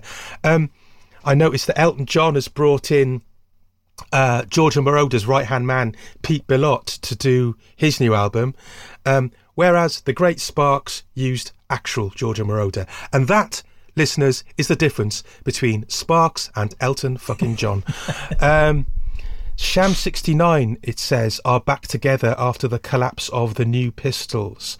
I looked into this. This was actually a supergroup called Sham Pistols, which was a short-lived project involving Steve Jones, Paul Cook, Jimmy Percy and Dave Tregunner. So half Pistols and half Sham 69. So they were the McBusted of their day, or the FFS, I suppose. The album never came out, and Cook and Jones went off to form the Professionals, and Jimmy Percy, by this point, has gone shuffling back to Sham 69. The Police's car catching fire. That's a nice little story here. I'm not going to say anything tasteless about that, but the Buggles are explained and introduced. XTC, their single Making Plans for Nigel, that's another hugely important single that is just new at this time. They're describing the picture sleeve, which I don't have this version of it, but I would love it. It folds out into a board game, a kind of domesticated Snakes and Ladders, which sounds amazing. They've got Andy Partridge explaining how that works. This is a weird one. There are tour dates for Ellen Foley and Randy Crawford, with explanations of who they are. And Randy Crawford obviously has already had a hit with Street Life with the Crusaders.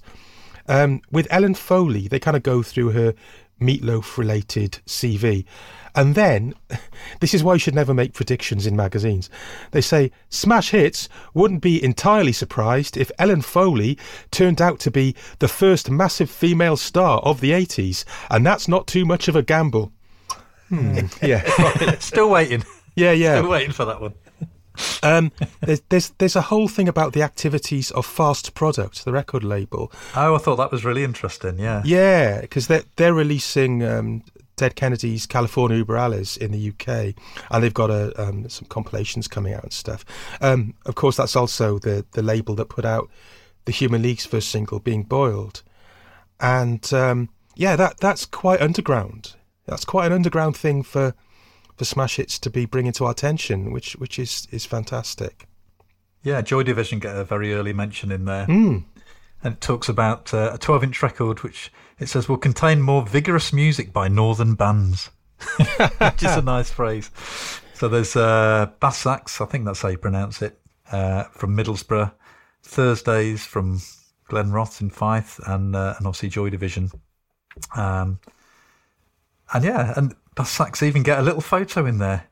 Alan Conforth, these are great names of a band. Alan Conforth, Mick Todd, Jeff Fogarty, Prince Splaff, and Alan Savage. He's no Prince Rimshot, is he? Prince Splaff. No. And then there's that kind of weird echo of bits a couple of pages later, the Bits A to Z fact file, which is all the stories that are too boring to make it into actual bits. But even buried within that, you've got the news that Public Image Limited's upcoming Metal Box album will be sold in a tin. And of course, that's just... what an amazing artifact that record is. I don't know if you guys have got a copy of it, but... I wish I did. And the fact that Thin Lizzy have been temporarily joined by Midge Ure of the Rich Kids, because that's what he was then. So even within the supposedly sort of boring factual bits, you've got these little bits of pop history, bits with a Z, I guess, that do spring out of it. By the way, you mentioned Joy Division, a bit of foreshadowing of a band who went on to be significant. Never mind that. Shakin' Stevens and the Sunsets. Yeah. They get mentioned in passing. It's a story on album reissues and some album they made, I don't know, about 8 years earlier. How little we knew about, who's going to go on and dominate the decade. Yeah, and produced by Dave Edmunds as well. Yeah, of course, yeah. Welsh connection there. Turn the page, past an advert for the Sex Pistols' Great Rock and Roll Swindle, the copying the American Express credit card. It becomes a Sex Pistols credit card. It's great, this advert. And it says the business is the swindle, the artist is the prostitute, the record company is the pimp. That's pure McLaren, that, isn't it? And the headline at the top says, young flesh required. I guess they were looking for a new singer, so... Yeah. Hadn't worked out with Jimmy Percy. Yeah, exactly. Sid was no longer with us, even though there's a poster of the Pistols later on in the mag. Yeah. I mean, that was my, I remember Pretty Vacant. So I would have been kind of 3 or 4 when that was in the charts, because I thought they were singing Pretty Bacon. but it was their rock and roll covers. Come On Everybody and Something Else. Yeah. That was kind of my introduction to the Pistols, that kind of cartoonish version of them. Yeah, I think mine really was I'm Not Your Stepping Stone, the Monkees cover, which they brought out as a single in 1980 from the Great Rock and Roll Swindle. So yeah, I only really got to hear the good stuff, the important stuff in hindsight. I thought you were saying that was the good stuff. Well, it kind of is. It's a great version of Stepping Stone. I think. It is. Yeah. In fact, on the B-side, there's this thing called Pistols Propaganda, which is a sort of audio trailer for the film, and it's just got little snatches of Anarchy in the UK, Pretty Vacant, etc. So that was just a sort of tantalising glimpse of what the real Pistols were about. Well, let's turn the page once more, and 40 is more fun. John Peel, superfan, talks to David Hepworth. So yeah, John Peel had recently turned 40 years old in August 1979, and it seems like a bit of an anomaly. It does. It seems like one of them. Oh, what? Easy for you to say. Yeah. Whatever it is, I'll go back and edit that in later. But yeah, it seems like a bit of an anomaly.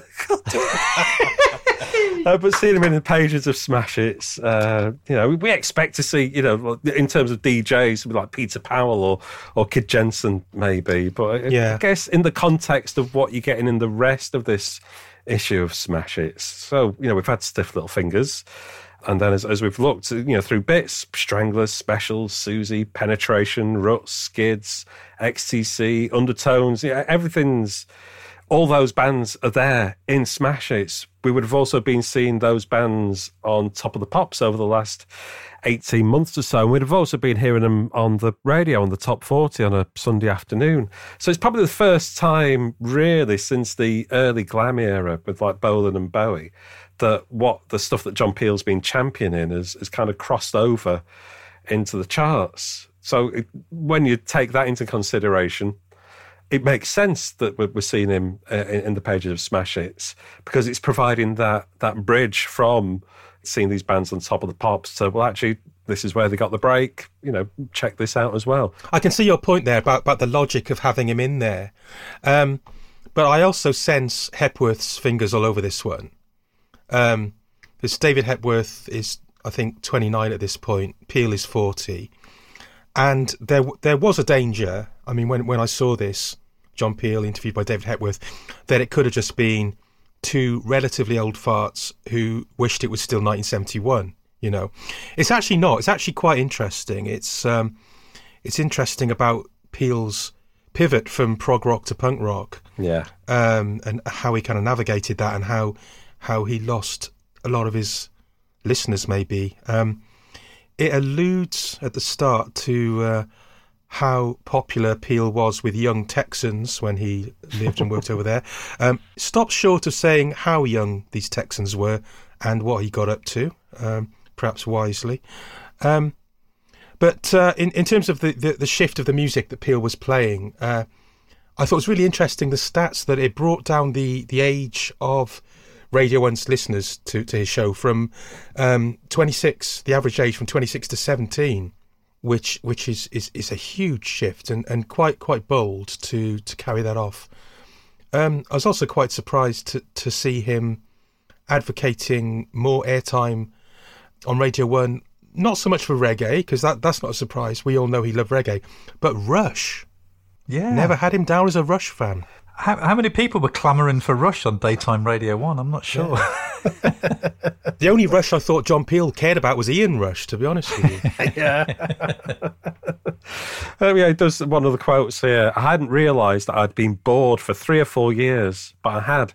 It's like banging your head against the wall. You don't know how good it feels until you stop. So he's talking about making that switch from playing the likes of Genesis and Led Zeppelin to switching to, well, he says that the change was down to the first Ramones album in 1976. And there's that, but it's probably on YouTube somewhere now. But I remember it turning up in the early days of the internet. The punk special that he did, I think it's late 76, and he just plays an hour of all these new sounds that were coming out. There's New Rose in there, there's Anarchy in the UK in there, Ramones and stuff. So it's not, we wouldn't class it all as punk now, but in terms of, how exciting that clearly was for him and his producer, John Walters, to dedicate an hour of his show to that. And it's still brilliant to listen to, because you can hear excitement in his voice is the wrong thing to say about John Peel, but you can hear the change in his voice if you hear like stuff from earlier on in the 70s when he might be introducing the Gentle Giant or something like that. Yeah. Clearly was the thing that he was waiting for along with everybody else. I like where he talks a bit about kind of a bit of a warning really about artsiness coming into music, and he says New Wave seems to be something like his element, and is generally overcome by the number of interesting new bands who sprout up weekly. The only thing I do worry about is there's an artiness creeping back in, which I don't like, because that leads to audiences sitting down on the ground and listening to the music. And I speak as a bloke who at one time encouraged that kind of thing. So I guess he's kind of like acknowledging his past, isn't he? As it calls him in the article, as king of the hippies. Yeah.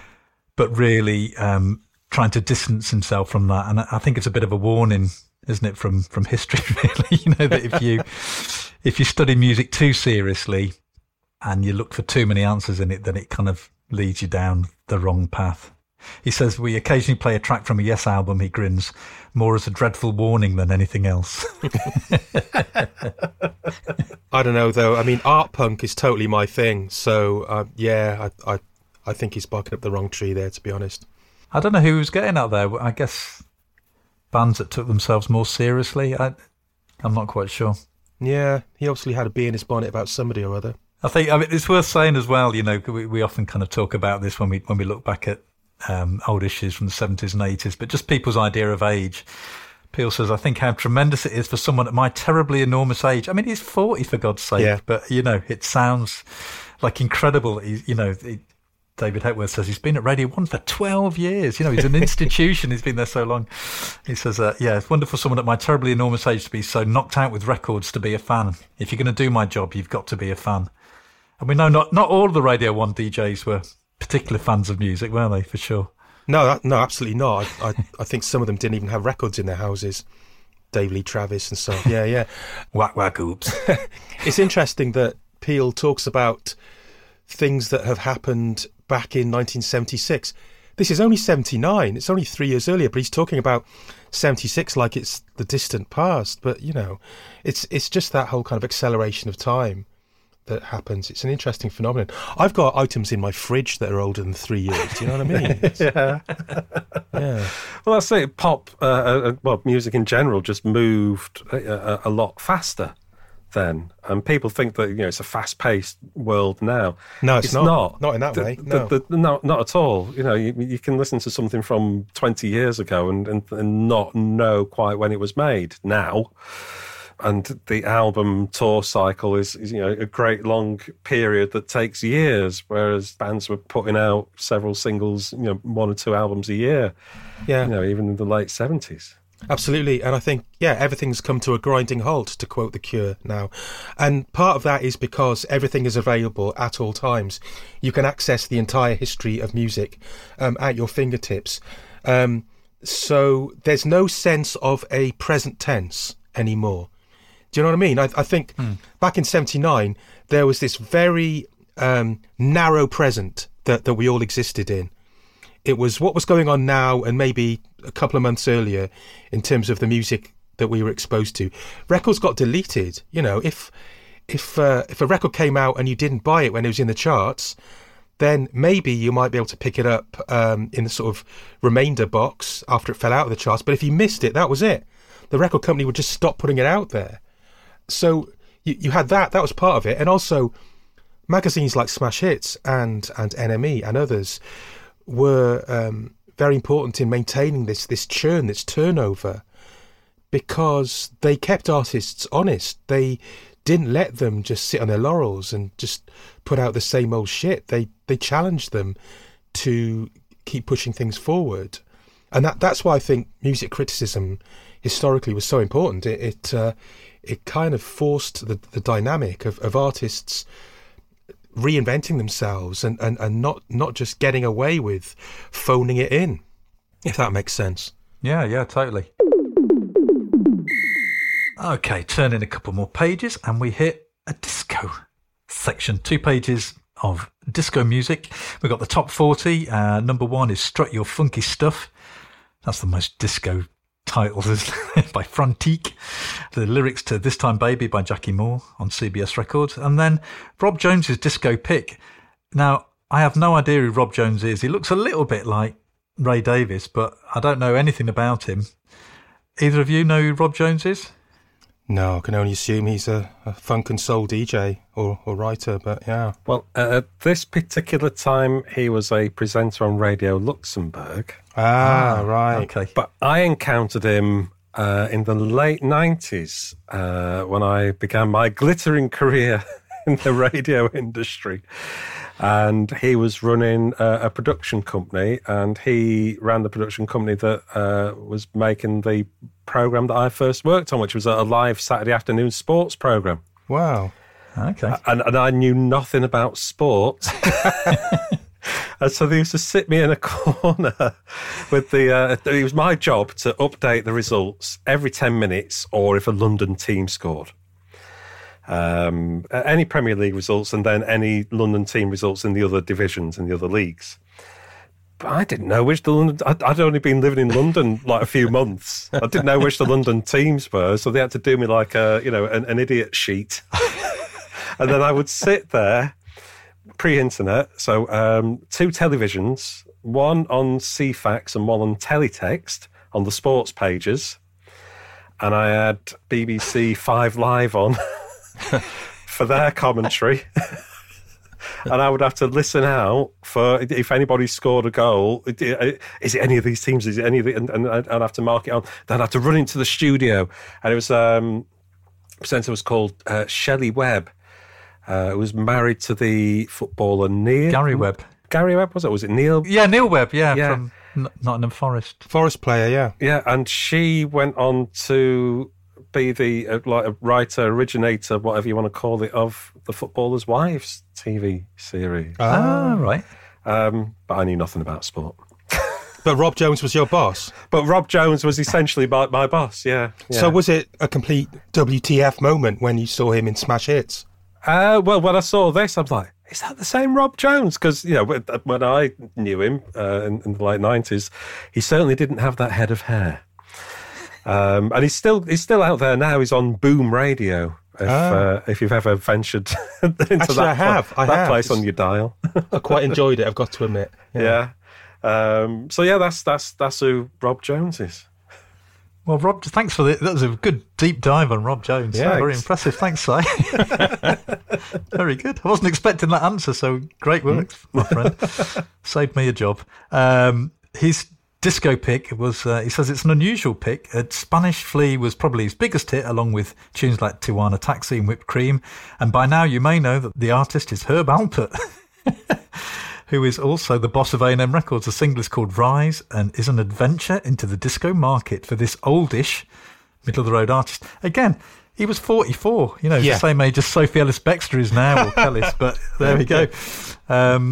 A phenomenal success in the States, straight in here at number 15. Rise is a slow, smoochy number, ideal for getting really close to your partner in the disco. Go on, Si, hands up. No, you finished reading that bit. Okay. Herb's trumpet playing is excellent.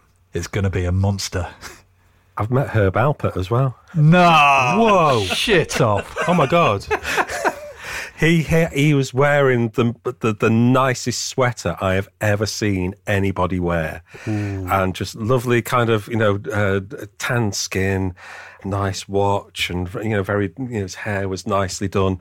Yeah, I was like the studio engineer for this program. So I used to work at Jazz FM, and we had this program called, what was it called? Something Personal or something like that, which is essentially their version of Desert Island Discs. And he was the guest. And so it was my job to get all the CDs ready with all the songs on and make sure that there was a fresh reel of tape to record it onto. And then I was, doing all the mixing on the on the mixing desk. And sat opposite Herb Alpert for an hour on a Tuesday afternoon or whatever. Brilliant. So you're saying those whipped cream dollars went into fancy knitwear? Yeah, totally. Essentially. Yeah. Have you seen the sleeve, the artwork for Whipped Cream, by the way? Oh, yes. We do a show called Charity Shop Classics. We've seen it many times. Yeah, so for those who don't know, maybe you should describe it. It's basically a young lady just with whipped cream covering her essentials, her lady bits. In a way that, if I remember rightly, from a distance, it looks as if she's wearing a sort of, I don't know, a wedding dress or something. Yeah. But, then you realise it's just cream, yeah. Yeah. Different times. We get onto sexy cream very soon, actually. Yeah. In a different way. Yeah, there is an element of meringue about it. Yeah. So turning the page, leaving Herb to one side. Again, great work. So you've met all the people, haven't you? Rob Jones and Herb Alpert. That little article was made for you, wasn't it? Tailor-made. Let me come to Bev Hillier's, Boppin' Bev's column, which is called the Get Off Your Butt and Do the Funky Thang column.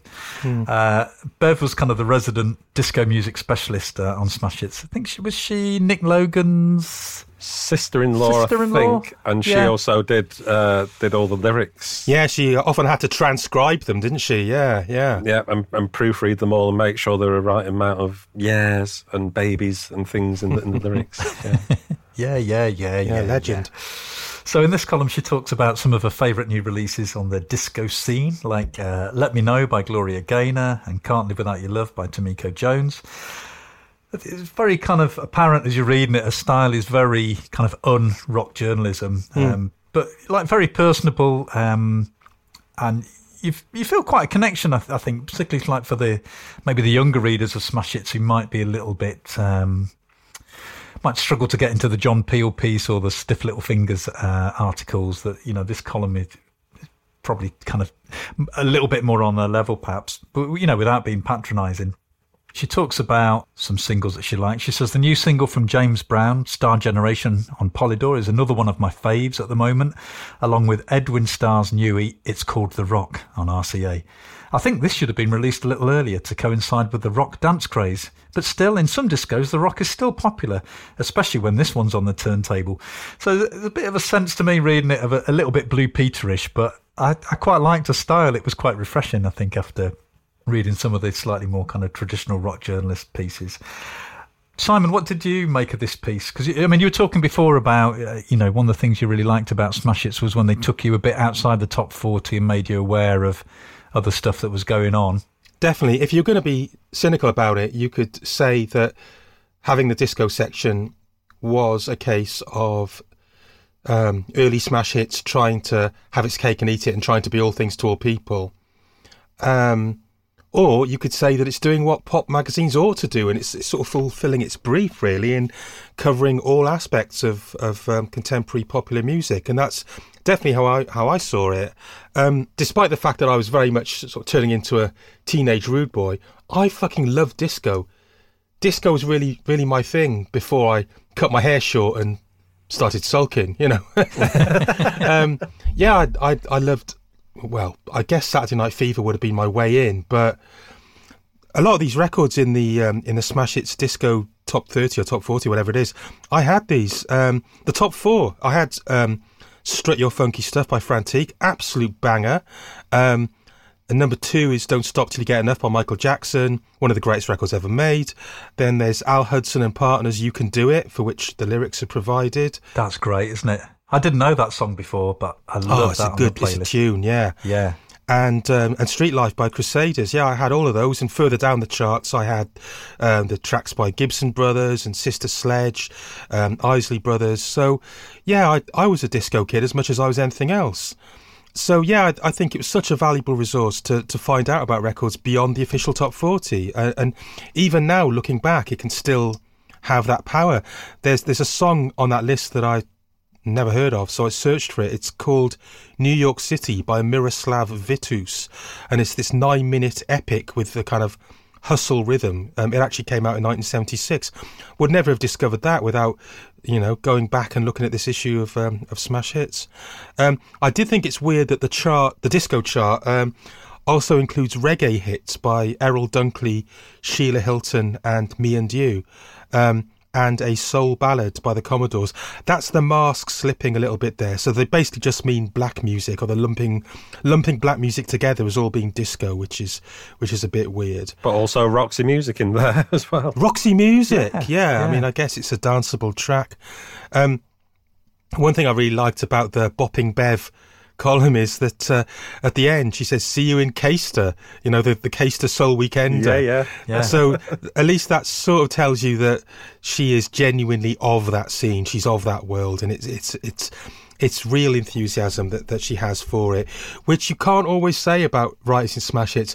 There may have been an element with some of the older male writers that really their heads were still in the early 70s, but they knew that their job was writing about modern pop, and they sort of grudgingly went along with it. They did it brilliantly, don't get me wrong. I mean, Mark Ellen, David Hepworth, their stewardship of Smash Hits was phenomenal, and just changed the game in terms of music journalism. But you always felt that their personal tastes lay somewhere off to the side of that. Whereas Bev Hillier, you just think, yep, that's what she loves, and there she is, gushing and raving about it, and it's really nice to see. I like the way she signs off initially before she starts talking about Slick Sexy Cream, which I'll come to in a moment. It sounds like a letter from an auntie or something. She says, "Well, I think that just about covers the disco scene. So until next time, have fun and be good." But yeah, I did go down a bit of a Sexy Cream rabbit hole on the internet. I listened to it, and I mean, I'm not sure quite what they're talking about, but the lyrics it begins, "Gimme, gimme, gimme some of that sexy cream. Do you know what I mean? Sexy cream, sexy cream. Gimme, gimme more of that sexy stuff. Just can't get enough. Sexy cream, sexy cream." I love the way it feels on my skin, and I really, really love it, baby. I found a blog called Disco Delivery who was talking about it. The person writing says, I highly doubt that there are body lotions or massage oils around with the sort of intense, mind-blowing qualities that Doris James vocals constantly allude to.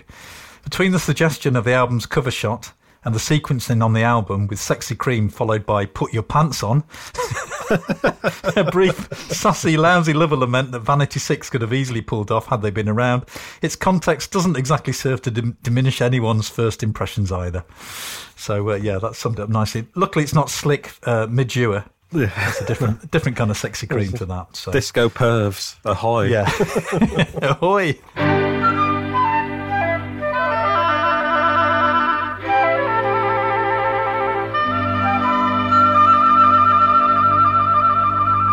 We've reached the halfway point of this issue of Smash Hits, which means we're at the centre spread, the pull-out, and it's a poster of the Sex Pistols.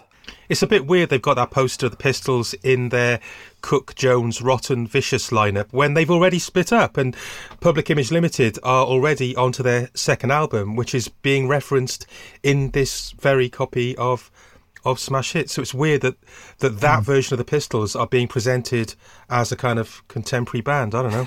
I bet Lydon wasn't thrilled, you know what I mean? The last thing he would have wanted when he's trying to move forward and get people interested in his new band is posters of the Pistols being stuck in the magazine. Yeah. He does look good in that, though, to be fair. Yeah, he's got a bit of a sort of rockabilly look, hasn't he? He's obviously wearing some McLaren-based clothes with the bootlace tie and the draped jacket and all of that. Yeah, very, very much let it rock rather than sex. Yeah. Yes, indeed, yeah. So, leaving the Sex Pistols in the middle of the mag there, we move on to James Brown. Not an interview, but sort of like a potted history of his career to date by Cliff White, who was like a specialist in soul and R&B music. That was his forte. And it actually interviewed James Brown quite a bit over the years. But I think he seems to be slightly daunted by the task in hand here, because he's going back right to the beginning of James Brown's career, which is, at this point, almost 25 years in. He says a man who first recorded in 1956 and is still going strong today, a man who survived so many music and fashion changes that he's now seen them come round for the second time, during which he's recorded something in the region of 140 singles and 70 albums, including 45 million sellers, representing some of the most influential black music records of the last 25 years. And that word rears its head again, mod. Is an old mod hero about to be rediscovered by the new mods of 1979. Because, of course, Night Train's on the Quadrophenia soundtrack. But how old was James Brown in 1979? He was 46 years old. He's already been around 25 years. So, yeah, I mean, I don't think the article doesn't really shed any new light onto the story of James Brown. It certainly doesn't go into the kind of man that he was and the kind of boss that he was to his musicians. But he does kind of put him into context of, James Brown and his music in the UK in the 1960s. He says by 1964, JB was also starting to get recognised in Britain. Mick Jagger, Eric Burdon, and assorted other UK stars were shouting his praises, and acts as diverse as The Who and the Moody Blues would soon attempt to record his songs. And the first wave of mods were sussing him out as the main man on the soul scene. Yeah, I mean, he was certainly someone that I was aware of, even, like I say, the tender age of 6. I'd got the 7-inch of I Got the Feeling, because my brothers who used to go to Wigan Casino used to come back with bags full of records. I wonder how they got those. We'll not speculate on that. But anything they didn't want used to be given to me. And I was getting all sorts of, Motown singles and the more obscure Northern stuff. And, some James Brown stuff in there as well. So that would have been a name that, bizarrely, I would have recognised. But not many would, though, It goes back to what I was saying about living very much in the present tense, as we did then, and things being deleted. I think James Brown had kind of been deleted from cultural memory at this exact point. He'd fallen out of the discourse. I wouldn't have known who he was at this time, and it probably took smash hits to explain it to me. So stuff like this was valuable. I do find the obsession with whether mods are going to like James Brown to be really weird and very, very time specific. There are probably about 3 months in 1979 where the question would be, well, this James Brown guy, he's kind of important, but what will mods think of him? Really odd. There is one really good line in this piece, though. It says, "One day a new generation of rock musicians will discover the reserves of power and inspiration in these largely ignored recordings." And that kind of anticipates hip-hop. Yeah. Except it wouldn't be rock musicians, it would be fellow Black American artists who did it, of course. But yeah, I mean, it was kind of just around the corner that James Brown would, possibly along with Kraftwerk, be the defining influence from the past on the modern music of the 80s. Yeah, it's an extraordinarily prescient notion, that, isn't it? Because at that time, as you say, I think his standard in sort of musical culture, he wasn't like James Brown, the icon that we think of today. As you say, he was kind of like pretty much yesterday's man, and he'd not had a hit in the UK for several years at this point. Yeah. So for him to be kind of picked out like this, and for Cliff White to write that, I think is really interesting. That was the quote that I'd chosen as well. I thought that was the rest of it. There's quite a lot of fluff, and just the way it starts. It takes half a column to even kind of start the piece, really, isn't it? It's just about, what am I going to write, and whatever. But I thought that was really on the money. That was quite an interesting thing to read, for sure.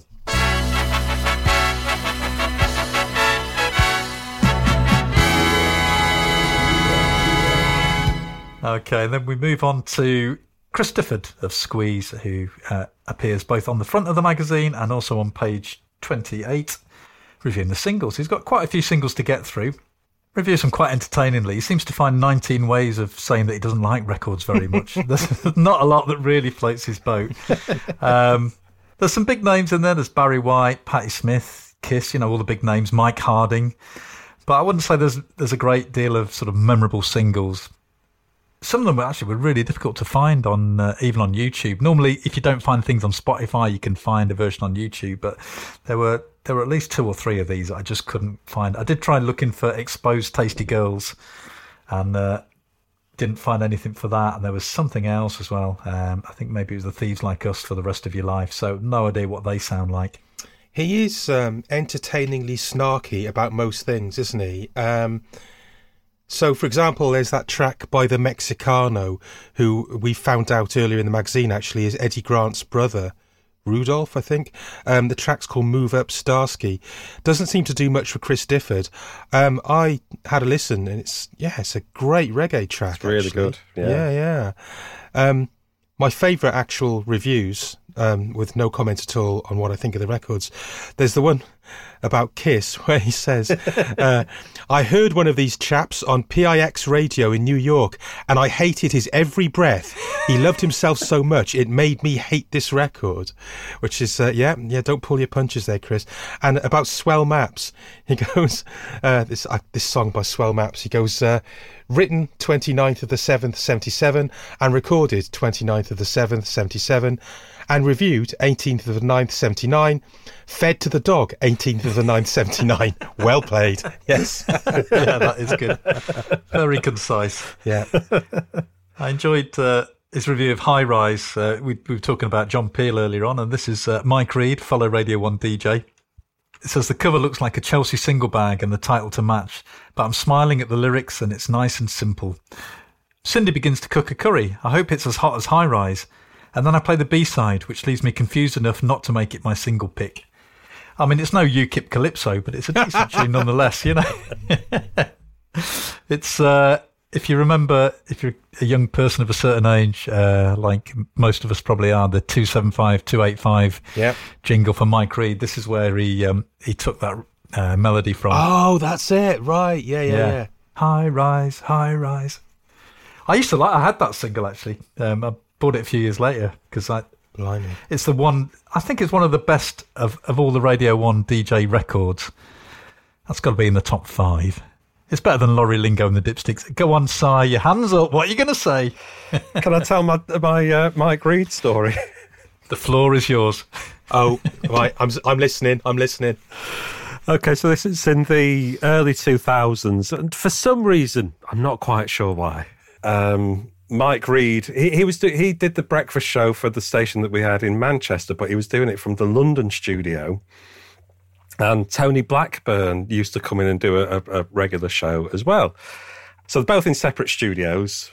Tony Blackburn, after his show, just comes wandering down to the open plan office and he's chatting to us. He's a really nice guy and loves chatting to people. So he's talking to me and my boss. And out of the corner of my eye, I see Mike Reid come out of his studio to walk across the open plan office, already in his tennis gear. Oh, tenders. Yeah. So he's got his shorts on, his tennis shirt. He's got his little sports bag with his racket sticking out of it across his shoulder.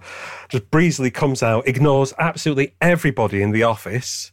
But Tony Blackburn clocks him and goes, "All right, Mike," and he just gets like a nod of recognition.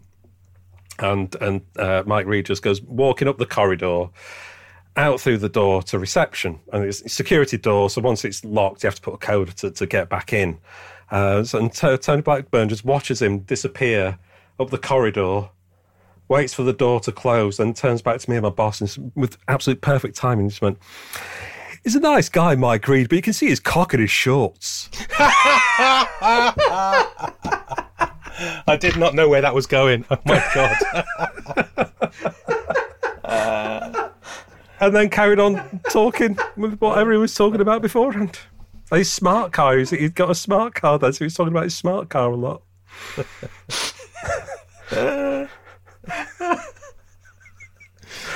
Oh, God. Blue Rose Tulip would be very interested in that information. Exactly. Imagine if she'd seen this. Don't you dare say a bad thing about Mike Reid, Si. Didn't say a bad thing. I'm just merely reporting on an experience from many years ago. Well, you're in a rare position to be able to confirm to us whether he has beautiful breath. I didn't get close enough. Okay. I like Tony Blackburn. I like Tony Blackburn as well. And that Mike Reid story has made me like him even more. Yeah. Oh, fantastic. Anyway, back to the singles reviews. Yeah, well, I was just going to say, yeah, so I think we can agree Chris Difford is missing a bit of a trick here, not reviewing the singles a bit more often, because he ploughs through them. He's always entertaining. What else does he talk about? The Gallagher and Lyle one I thought was good. Yes, that was a song called Missing You. Pretty production and a pretty song, and then along came a sax solo, which was so pretty I took it off and wore it as a hat. I liked there was the Mike Harding one as well that I mentioned earlier on, Disco Vampire on Clog Records, which I also couldn't find on YouTube or Spotify. So it's not my kind of humour, but I expect after a lobotomy I might change my mind. Now the race is on. So yeah, he breezes through them very, very quickly. It feels like he kind of got through those in about half an hour, I reckon. Yeah, probably. Unlike poor David Hepworth, who we shall come on to in a moment, who had to review so many albums. Yeah, all the albums. All the albums. Have a look at those albums then. It gets quite some good ones. Yeah. Michael Jackson's Off the Wall, Penetration, Coming Up for Air. He's not too keen on Punishment of Luxury, but I didn't think they were that bad. And he also gets Blondie's Eat to the Beat. I just thought it's quite funny that David Hepworth is valiantly trying to push John Hyatt and Graham Parker onto the kids. It's very much his comfort zone, isn't it? That kind of stuff. He is filling in for Red Star, who is away. So fair enough, And that said, he does quite rightly praise To the Skies Off the Wall by Michael Jackson, which is obviously one of the greatest albums ever made. He says it's the best disco record since the last Chic one. And also Eat to the Beat by Blondie, which that is kind of my Blondie album. I know that Parallel Lines is seen as being the classic, being the greatest one, but for me it's all about Eat to the Beat. It's got Atomic on there, it's got Dreaming, it's got Union City Blue, which is probably my favourite Blondie single, but even some of the album tracks like Shayla is just absolutely wonderful. So it was nice to find myself in agreement with David on Off the Wall and Eat to the Beat. We've talked a little bit about mod revival, and there's a various bands compilation called Mods Mayday. One for you here, Si. Yeah. 5 mod pioneers: Secret Affair, Squire, Beggar, Small Hours, and I don't know where they got this name from, The Mods. Imagine being a mod revival band and calling yourself the fucking Mods. Yeah. Captured live at East London's mod mecca, the Bridge House. Varies from neat to appalling.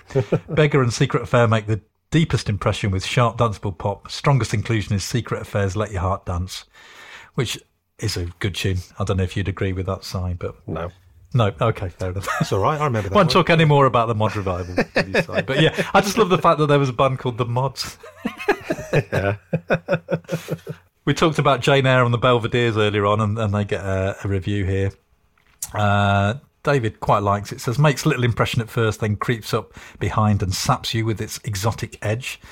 And says at the end, highly promising. But to my recollection, they didn't go anywhere at all, did they? Well, I'm just thinking, I'm pretty sure David was a plugger for Stiff Records. Prior to working at Smash Hits. So, and if Jane Eyre was on Virgin and Stiff simultaneously, I'm thinking that's how that may have got through. This album's on Virgin, isn't it? But yes. Yeah. Sham 69, Hersham Boys, the album. If only this was a farewell album, a tired, hollow effort struggling between weary attempts at rabble-rousing and blush-making pseudo-Springsteen street songs that reek of desperation and contract-fulfilling. As empty and self-satisfied a record as anything they supposedly set out to replace. Don't follow leaders. I really liked... I didn't know Gotta Go Home by Boney M before we did this issue. That's a great tune, isn't it? It's a tune, that, isn't it? Yeah, great performance as well, with his big Baco foil pants that he's got on. It's but it's great. I was wondering, listening to that, is that where they got the melody for Stars on 45?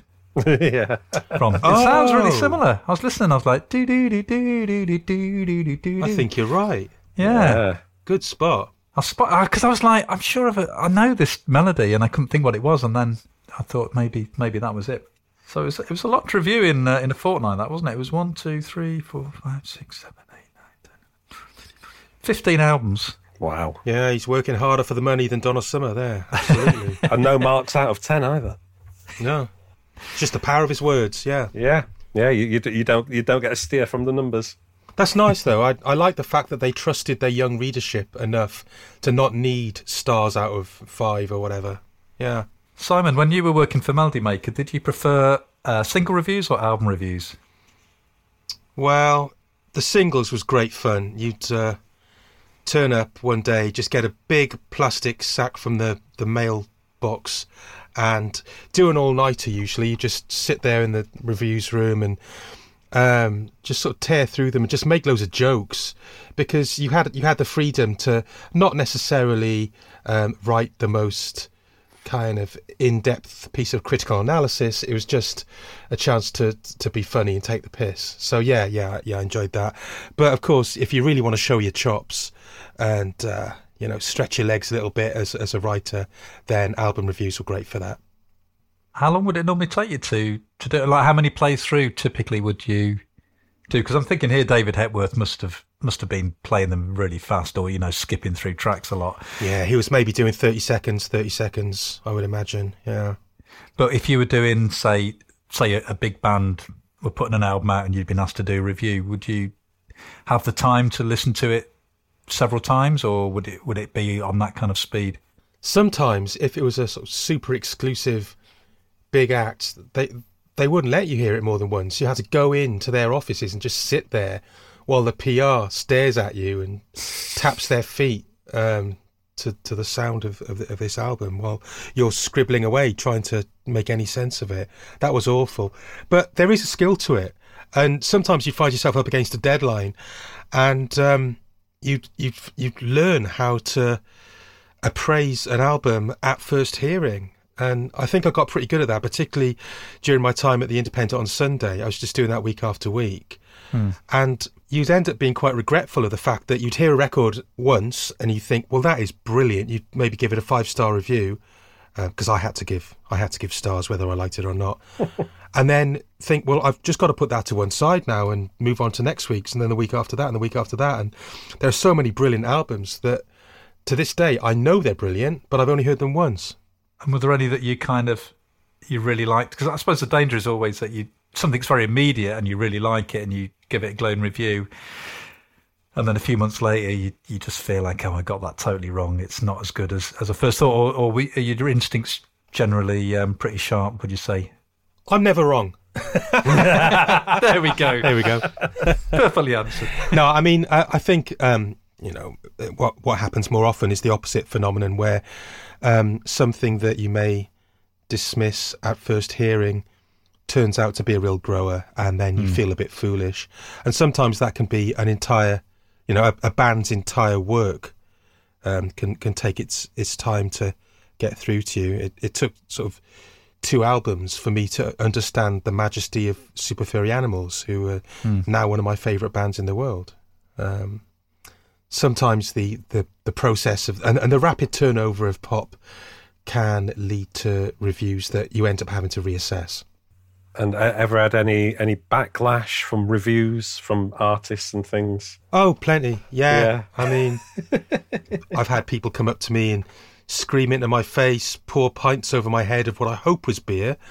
Perhaps the coolest one was Miles Hunt from The Wonder Stuff, where I wrote a review of The Wonder Stuff's greatest hits, which I prefaced by saying that when I was younger, I had spent 35 quid probably on Wonder Stuff tickets, T-shirts, records and so on.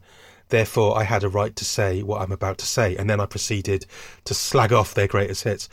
A week later, I get a letter at Melody Maker. I open it, and inside there's a cheque from Miles Hunt for £35. And I thought that was very cool. I thought, fair play, mate. Fair play. Yeah, that's good. Very classy, very clever. So we leave David Hepworth locked in his room listening to a huge box full of records, and we go on to a lovely colour picture of a couple of colour pictures of Gary Numan on his tour, and a writer called A.E. Bax, who I've not come across before, who's done a report with some exclusive colour pics, P-I-X, from the Gary Numan tour. I'll set the scene a little. It says, imagine this sound continuing, surging from banks of white speakers, deep and cavernous, like the thrumming of nuclear engines at Warp 7 on the Starship Enterprise.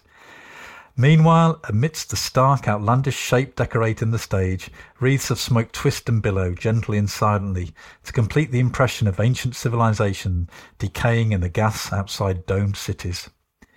Into this scene walk 5 musicians, anonymous in black, neat trousers, glossy shirts and ties, like off-duty space cadets with their stern expressions and severe white makeup. They glance apprehensively at the audience as if it's something in a glass case to be held slightly in awe. The introductory hum is dispelled as the band start up a typical Newmanesque instrumental, a stately procession, all panoramic synthesizers, whiz, zip, crash, zoom, whoosh, filling the enormous old theatre with vast eerie sounds. So, it's a gig at the Glasgow Apollo from the 20th of September 1979. Looked up the ticket price. What do you reckon, Simon? How much for Gary Numan in 79? £5.50. Oh, no, it was a bargain-tastic £3. Oh, okay. That's not bad, is it? It sounds like quite a show he's put on. It talks about radio-controlled pyramids, which sound a lot of fun. So suddenly they start to revolve and glimmer in the smoke. They move around a little too, though not very gracefully, like blind clockwork creatures in a Muppet space sketch, which paints a lovely picture. I was looking up around this time the other concerts that Gary Numan had done. It does say it's his first show. He had appeared a few times before, but I think this was the first night of his headlining tour. There was an intriguing concert that I found on concertarchives.org from November 1979 at Wembley Arena. Now, I've no idea what this show was, but the lineup sounds like a really the weirdest charity single you've ever heard in your life. The lineup was Cat Stevens, David Essex, Gary Numan, Sky, Wishbone Ash, The Real Thing, and Richard Dygens. So what the hell was going on there? Sounds like some kind of Capital Radio type showcase, doesn't it? Yeah. It must be, yeah. Or some weird, really bizarre charity gig. Yeah. I don't know, but yeah. So, Simon, Gary Numan, was he an important figure in your pop world at this time? Yeah. This year, 1979, I remember seeing Tubeway Army doing Our Friends Electric on Top of the Pops. It was July of that year when it was number one, and really thinking this is the start of a complete new era for music. And I didn't know what it was. I remember turning to my dad and saying, "Is this punk?" And him saying, "No, it's not punk. It's a different thing." Because I didn't really know what punk was either. Yeah, I was very, very taken with it. And the first record of his that I had though was Cars, and I just thought he was compelling and intriguing. I didn't necessarily stay with it all the way through. Probably it tails off with just after the Telecon album for me. But I really like Gary. I've interviewed him a few times. Just a really interesting character and disarmingly self-aware. Actually, no, maybe not self-aware. Maybe just disarmingly honest and unguarded would be the way of putting it. This review, I'll tell you what I find odd about it. First of all, I find it odd that there's only one live review in the whole magazine. But given that it's there, I like the fact that it's actually pretty long and substantial, because when you look at the albums, David Hepworth has had about as much space per album as Chris Difford did for each single, which is mad when you think about it. You can't really review an album in, I don't know what he's getting, 50 words or something. Well, you can, but it's hard to do it properly. But here, A.E. Bax has got a bit of space to play with. You've got half a page of text with a full page of pictures. The writing isn't fantastic, but it's descriptive rather than analytical, and it's quite vivid in the picture it paints of the gig, and it ends with a nice little joke about Alfred E. Newman from Mad Magazine, the ginger gappy-toothed kid. So yeah, I kind of thought it's treating the readers like adults, to credit them with the attention span to read a live review that's that long. Yeah, like you say, it's very descriptive and kind of really puts you into the space where the gig was. I like, there was one bit that I found really funny where it says, during instrumental breaks, he strides purposefully around, stopping occasionally to wave or to offer a solemn space cadet salute. After saluting from stage right, he'll approach the other side, only to stop short, smile haughtily, perhaps leave the stage, or stand stiffly in a deactivated android pose. Like Gary's batteries have run down and he's just standing You can just see that though, can't you? Totally, yeah. Like, I'm not sure quite what to do. What about for you, Si? Were you much of a fan at this time? I know you were quite young, but Gary Numan was everywhere at this time, wasn't he? Yeah, I bought the Cars single. I remember buying it from Debenhams in Sheffield, and it was a family shopping trip. And my sister, I'd have been 6 and she was 12, and she got her first pair of stilettos on that same shopping trip. And we got home. I wanted to play my Gary Numan single on the Dixon's stereo in the living room. She wanted to try on her stilettos. So both happened at the same time, and she's strutting around the living room to Cars in her new stilettos. It made the record jump like crazy, and it never played right. And that was the first play, and it never, ever played right after that. Oh, no. Destroyed. I didn't forgive her for years. I think at that age, I was 9, but I found Gary Numan really kind of confusing. I didn't know, because he had that kind of weird android alien vibe going on, didn't he? Yeah. And I found it a little bit unsettling. I really liked the music. Yeah. But I did find him quite frightening. Yeah. I don't know what I thought of it really. I just absolutely loved music. I think 1979 was the first year, like it was what I call my first proper pop year. And it was just one of those records that I must have heard on the local radio station and wanted to have, you know. And then there we are in the record bar in Debenhams, and I bought it, yeah. Until your sister Stilettos ruined the moment for you. Yep. Oh.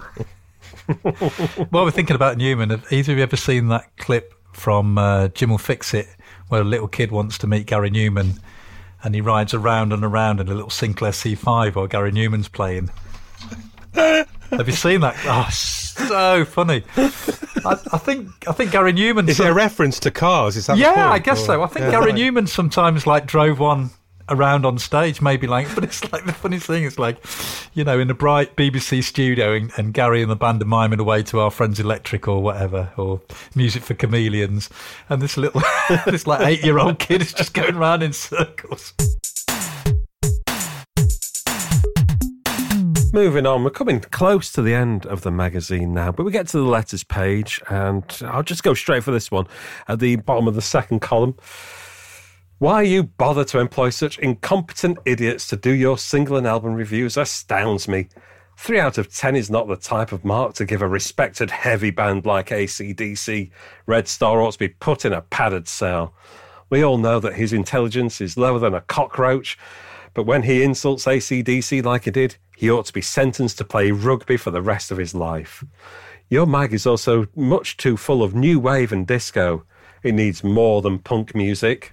It needs more rock and heavy metal. Centre spread of Led Zepp required urgently. All of this punks versus Teds is making me sick because both are utter trash and they should know that rock rules supreme. That's from Simon Goss in Romford in Essex. Is he the missing Goss brother out of Bros?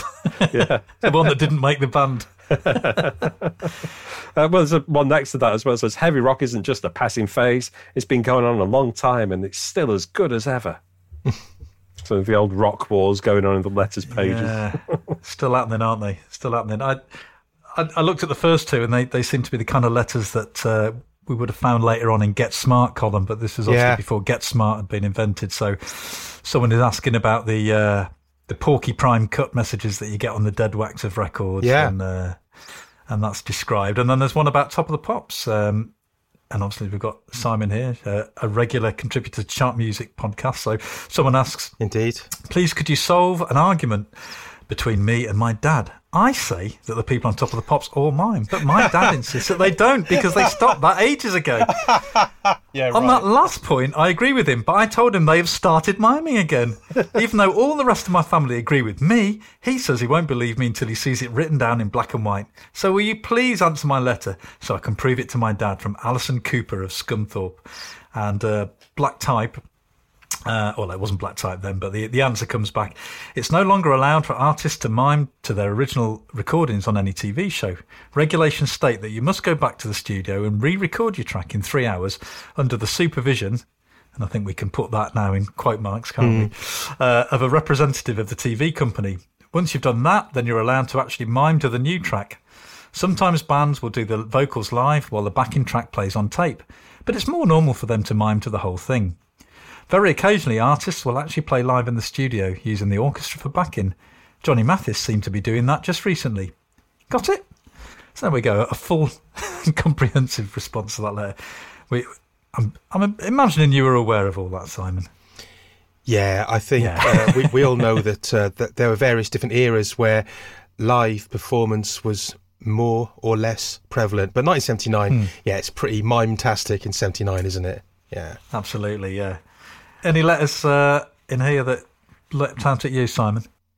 Yeah, well, that first letter asking about the run-out grooves where it says a Porky Prime cut and the explanation. I remember that letter vividly, and I was fascinated by that myself, and I loved seeing it explained. So that was great. The one that you mentioned about too much new wave and disco and needing more rock and metal. Here's one that I really liked. It's the one, how to write a letter to smash hits if you are a moron. I'll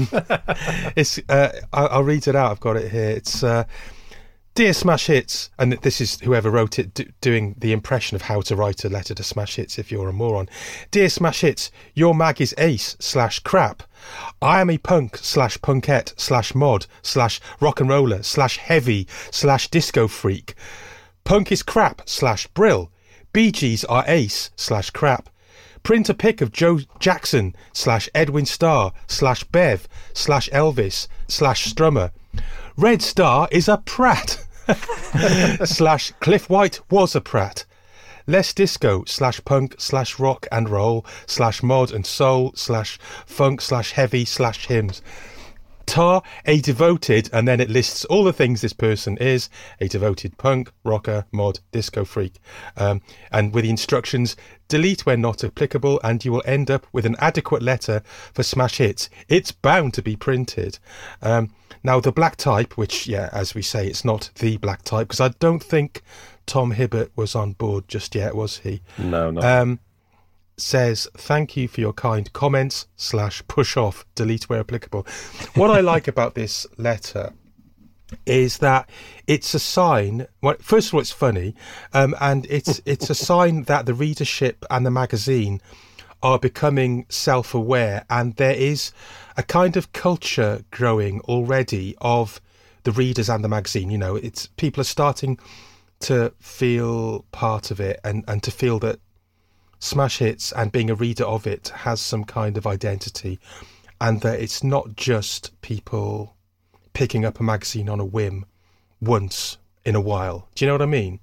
Yeah, it's like a little club. Yeah, that's starting to happen by the fact that these kind of in-jokes are creeping into the letters page. Do you know who I think the writer is, actually? Go on. Andrew Collins. Oh my God! Yeah, because in Northampton, and he'd be the right age. You're absolutely right. Andy Collins, Northampton. It would be, wouldn't it? I'm pretty sure. I mean, I know it's not... Oh, he's from Northampton, so there we go. Not the rarest name in the world, but right town, right age, so... Yeah. I can't believe I've just sat here and praised an NME writer, but there we go. We got you on tape saying that. Take my Melody Maker medals off me. Yeah. Yeah. Oh, yeah. No, you're probably right. Probably was him. But what you were saying there about Smash Hits and that, you know, it's creating its own culture, and that the readers are getting into that and responding with letters like that. Is that something that you felt? Did you feel part of Smash Hits when you were going out and getting it every fortnight? Totally. They were so clever at engendering that in the readers, that feeling of belonging, that feeling that you were all in on a joke. If you were a Smash Hits reader, you were part of a little club. They were so good at doing that. And when I've taught music journalism, I've taught the methods that they used to do that, and also the ways in which more recent magazines, such as Kerrang, have taken those techniques and used them very successfully. It's a real case study in how to make the readers feel part of it. And it's Smash It, so, you know, as part of the music journalism course, is that something that you teach, you talk about? Absolutely, yeah. For me, it's the greatest pop music magazine of all time, and I've had no shame or embarrassment at all in teaching it as such. Yeah. I never wrote for it myself. But did you ever write a letter? Yeah, I did. I even wrote in and joined fan clubs and sort of made friends through the pen pals thing and all of that. So I was very much part of that kind of interactive world of Smash Hits. I don't think I ever had a letter printed or replied to by the black type. That would have blown my mind. But I completely loved it, and I really cherish the fact that Smash Hits made you feel, as a reader, made you feel part of this exciting world of pop, rather than giving off this attitude that, well, we're having all the fun and you, the peasants, the readers, just have to take the crumbs from our table. Yeah, it was a very inclusive place to be, wasn't it? The other thing I learnt from this letters page, and this is further to the Prince Rimshot business earlier on about the Specials, we find out that Sir Horace Gentleman isn't the Specials bassist's real name, nor is it Horace Panter, it's Stephen Panter. This is someone who was at school with him, I think. So that's a fascinating bit of trivia for ageing rude boys such as I.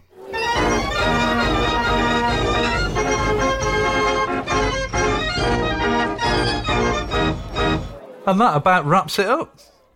Simon, what's it been like going back for you and immersing yourself back in this first edition of Smash Hits that you ever owned? It's been a beautiful experience. You know what? I visited my mum's house a few years ago, and there was a plastic bag full of my old copies of Smash Hits in the basement.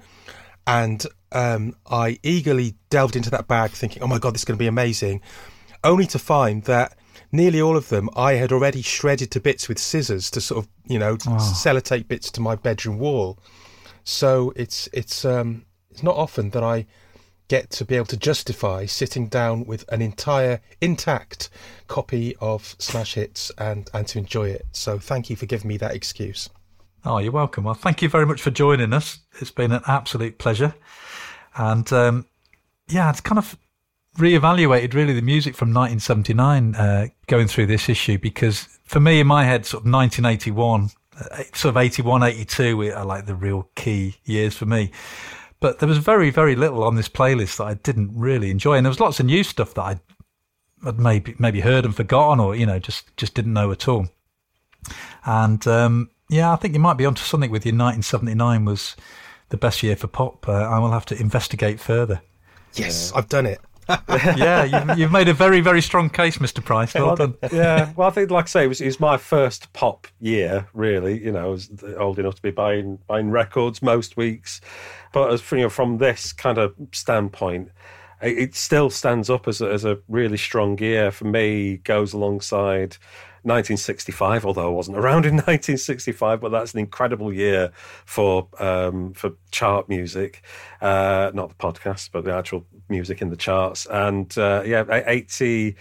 81, I tend to gravitate to 82 quite a lot, and I don't know why. It seems to be like my natural resting position is 1982. Things like Associates and the Rio album and Lexicon of Love, things like that. And I just find myself coming back to those more and more. But yeah, the singles of 1979, I've still got quite a lot of them, and it does just evoke brilliant memories and music that I still listen to and enjoy now.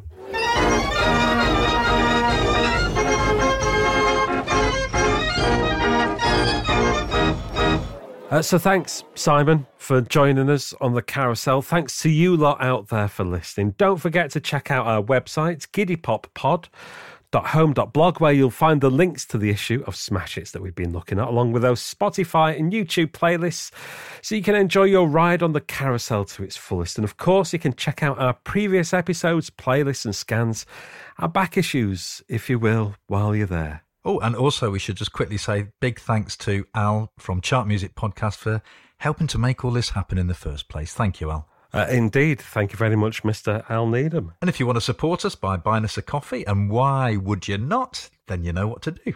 Go to ko-fi.com/giddypoppod. If you feel moved enough to leave us a review, then please do.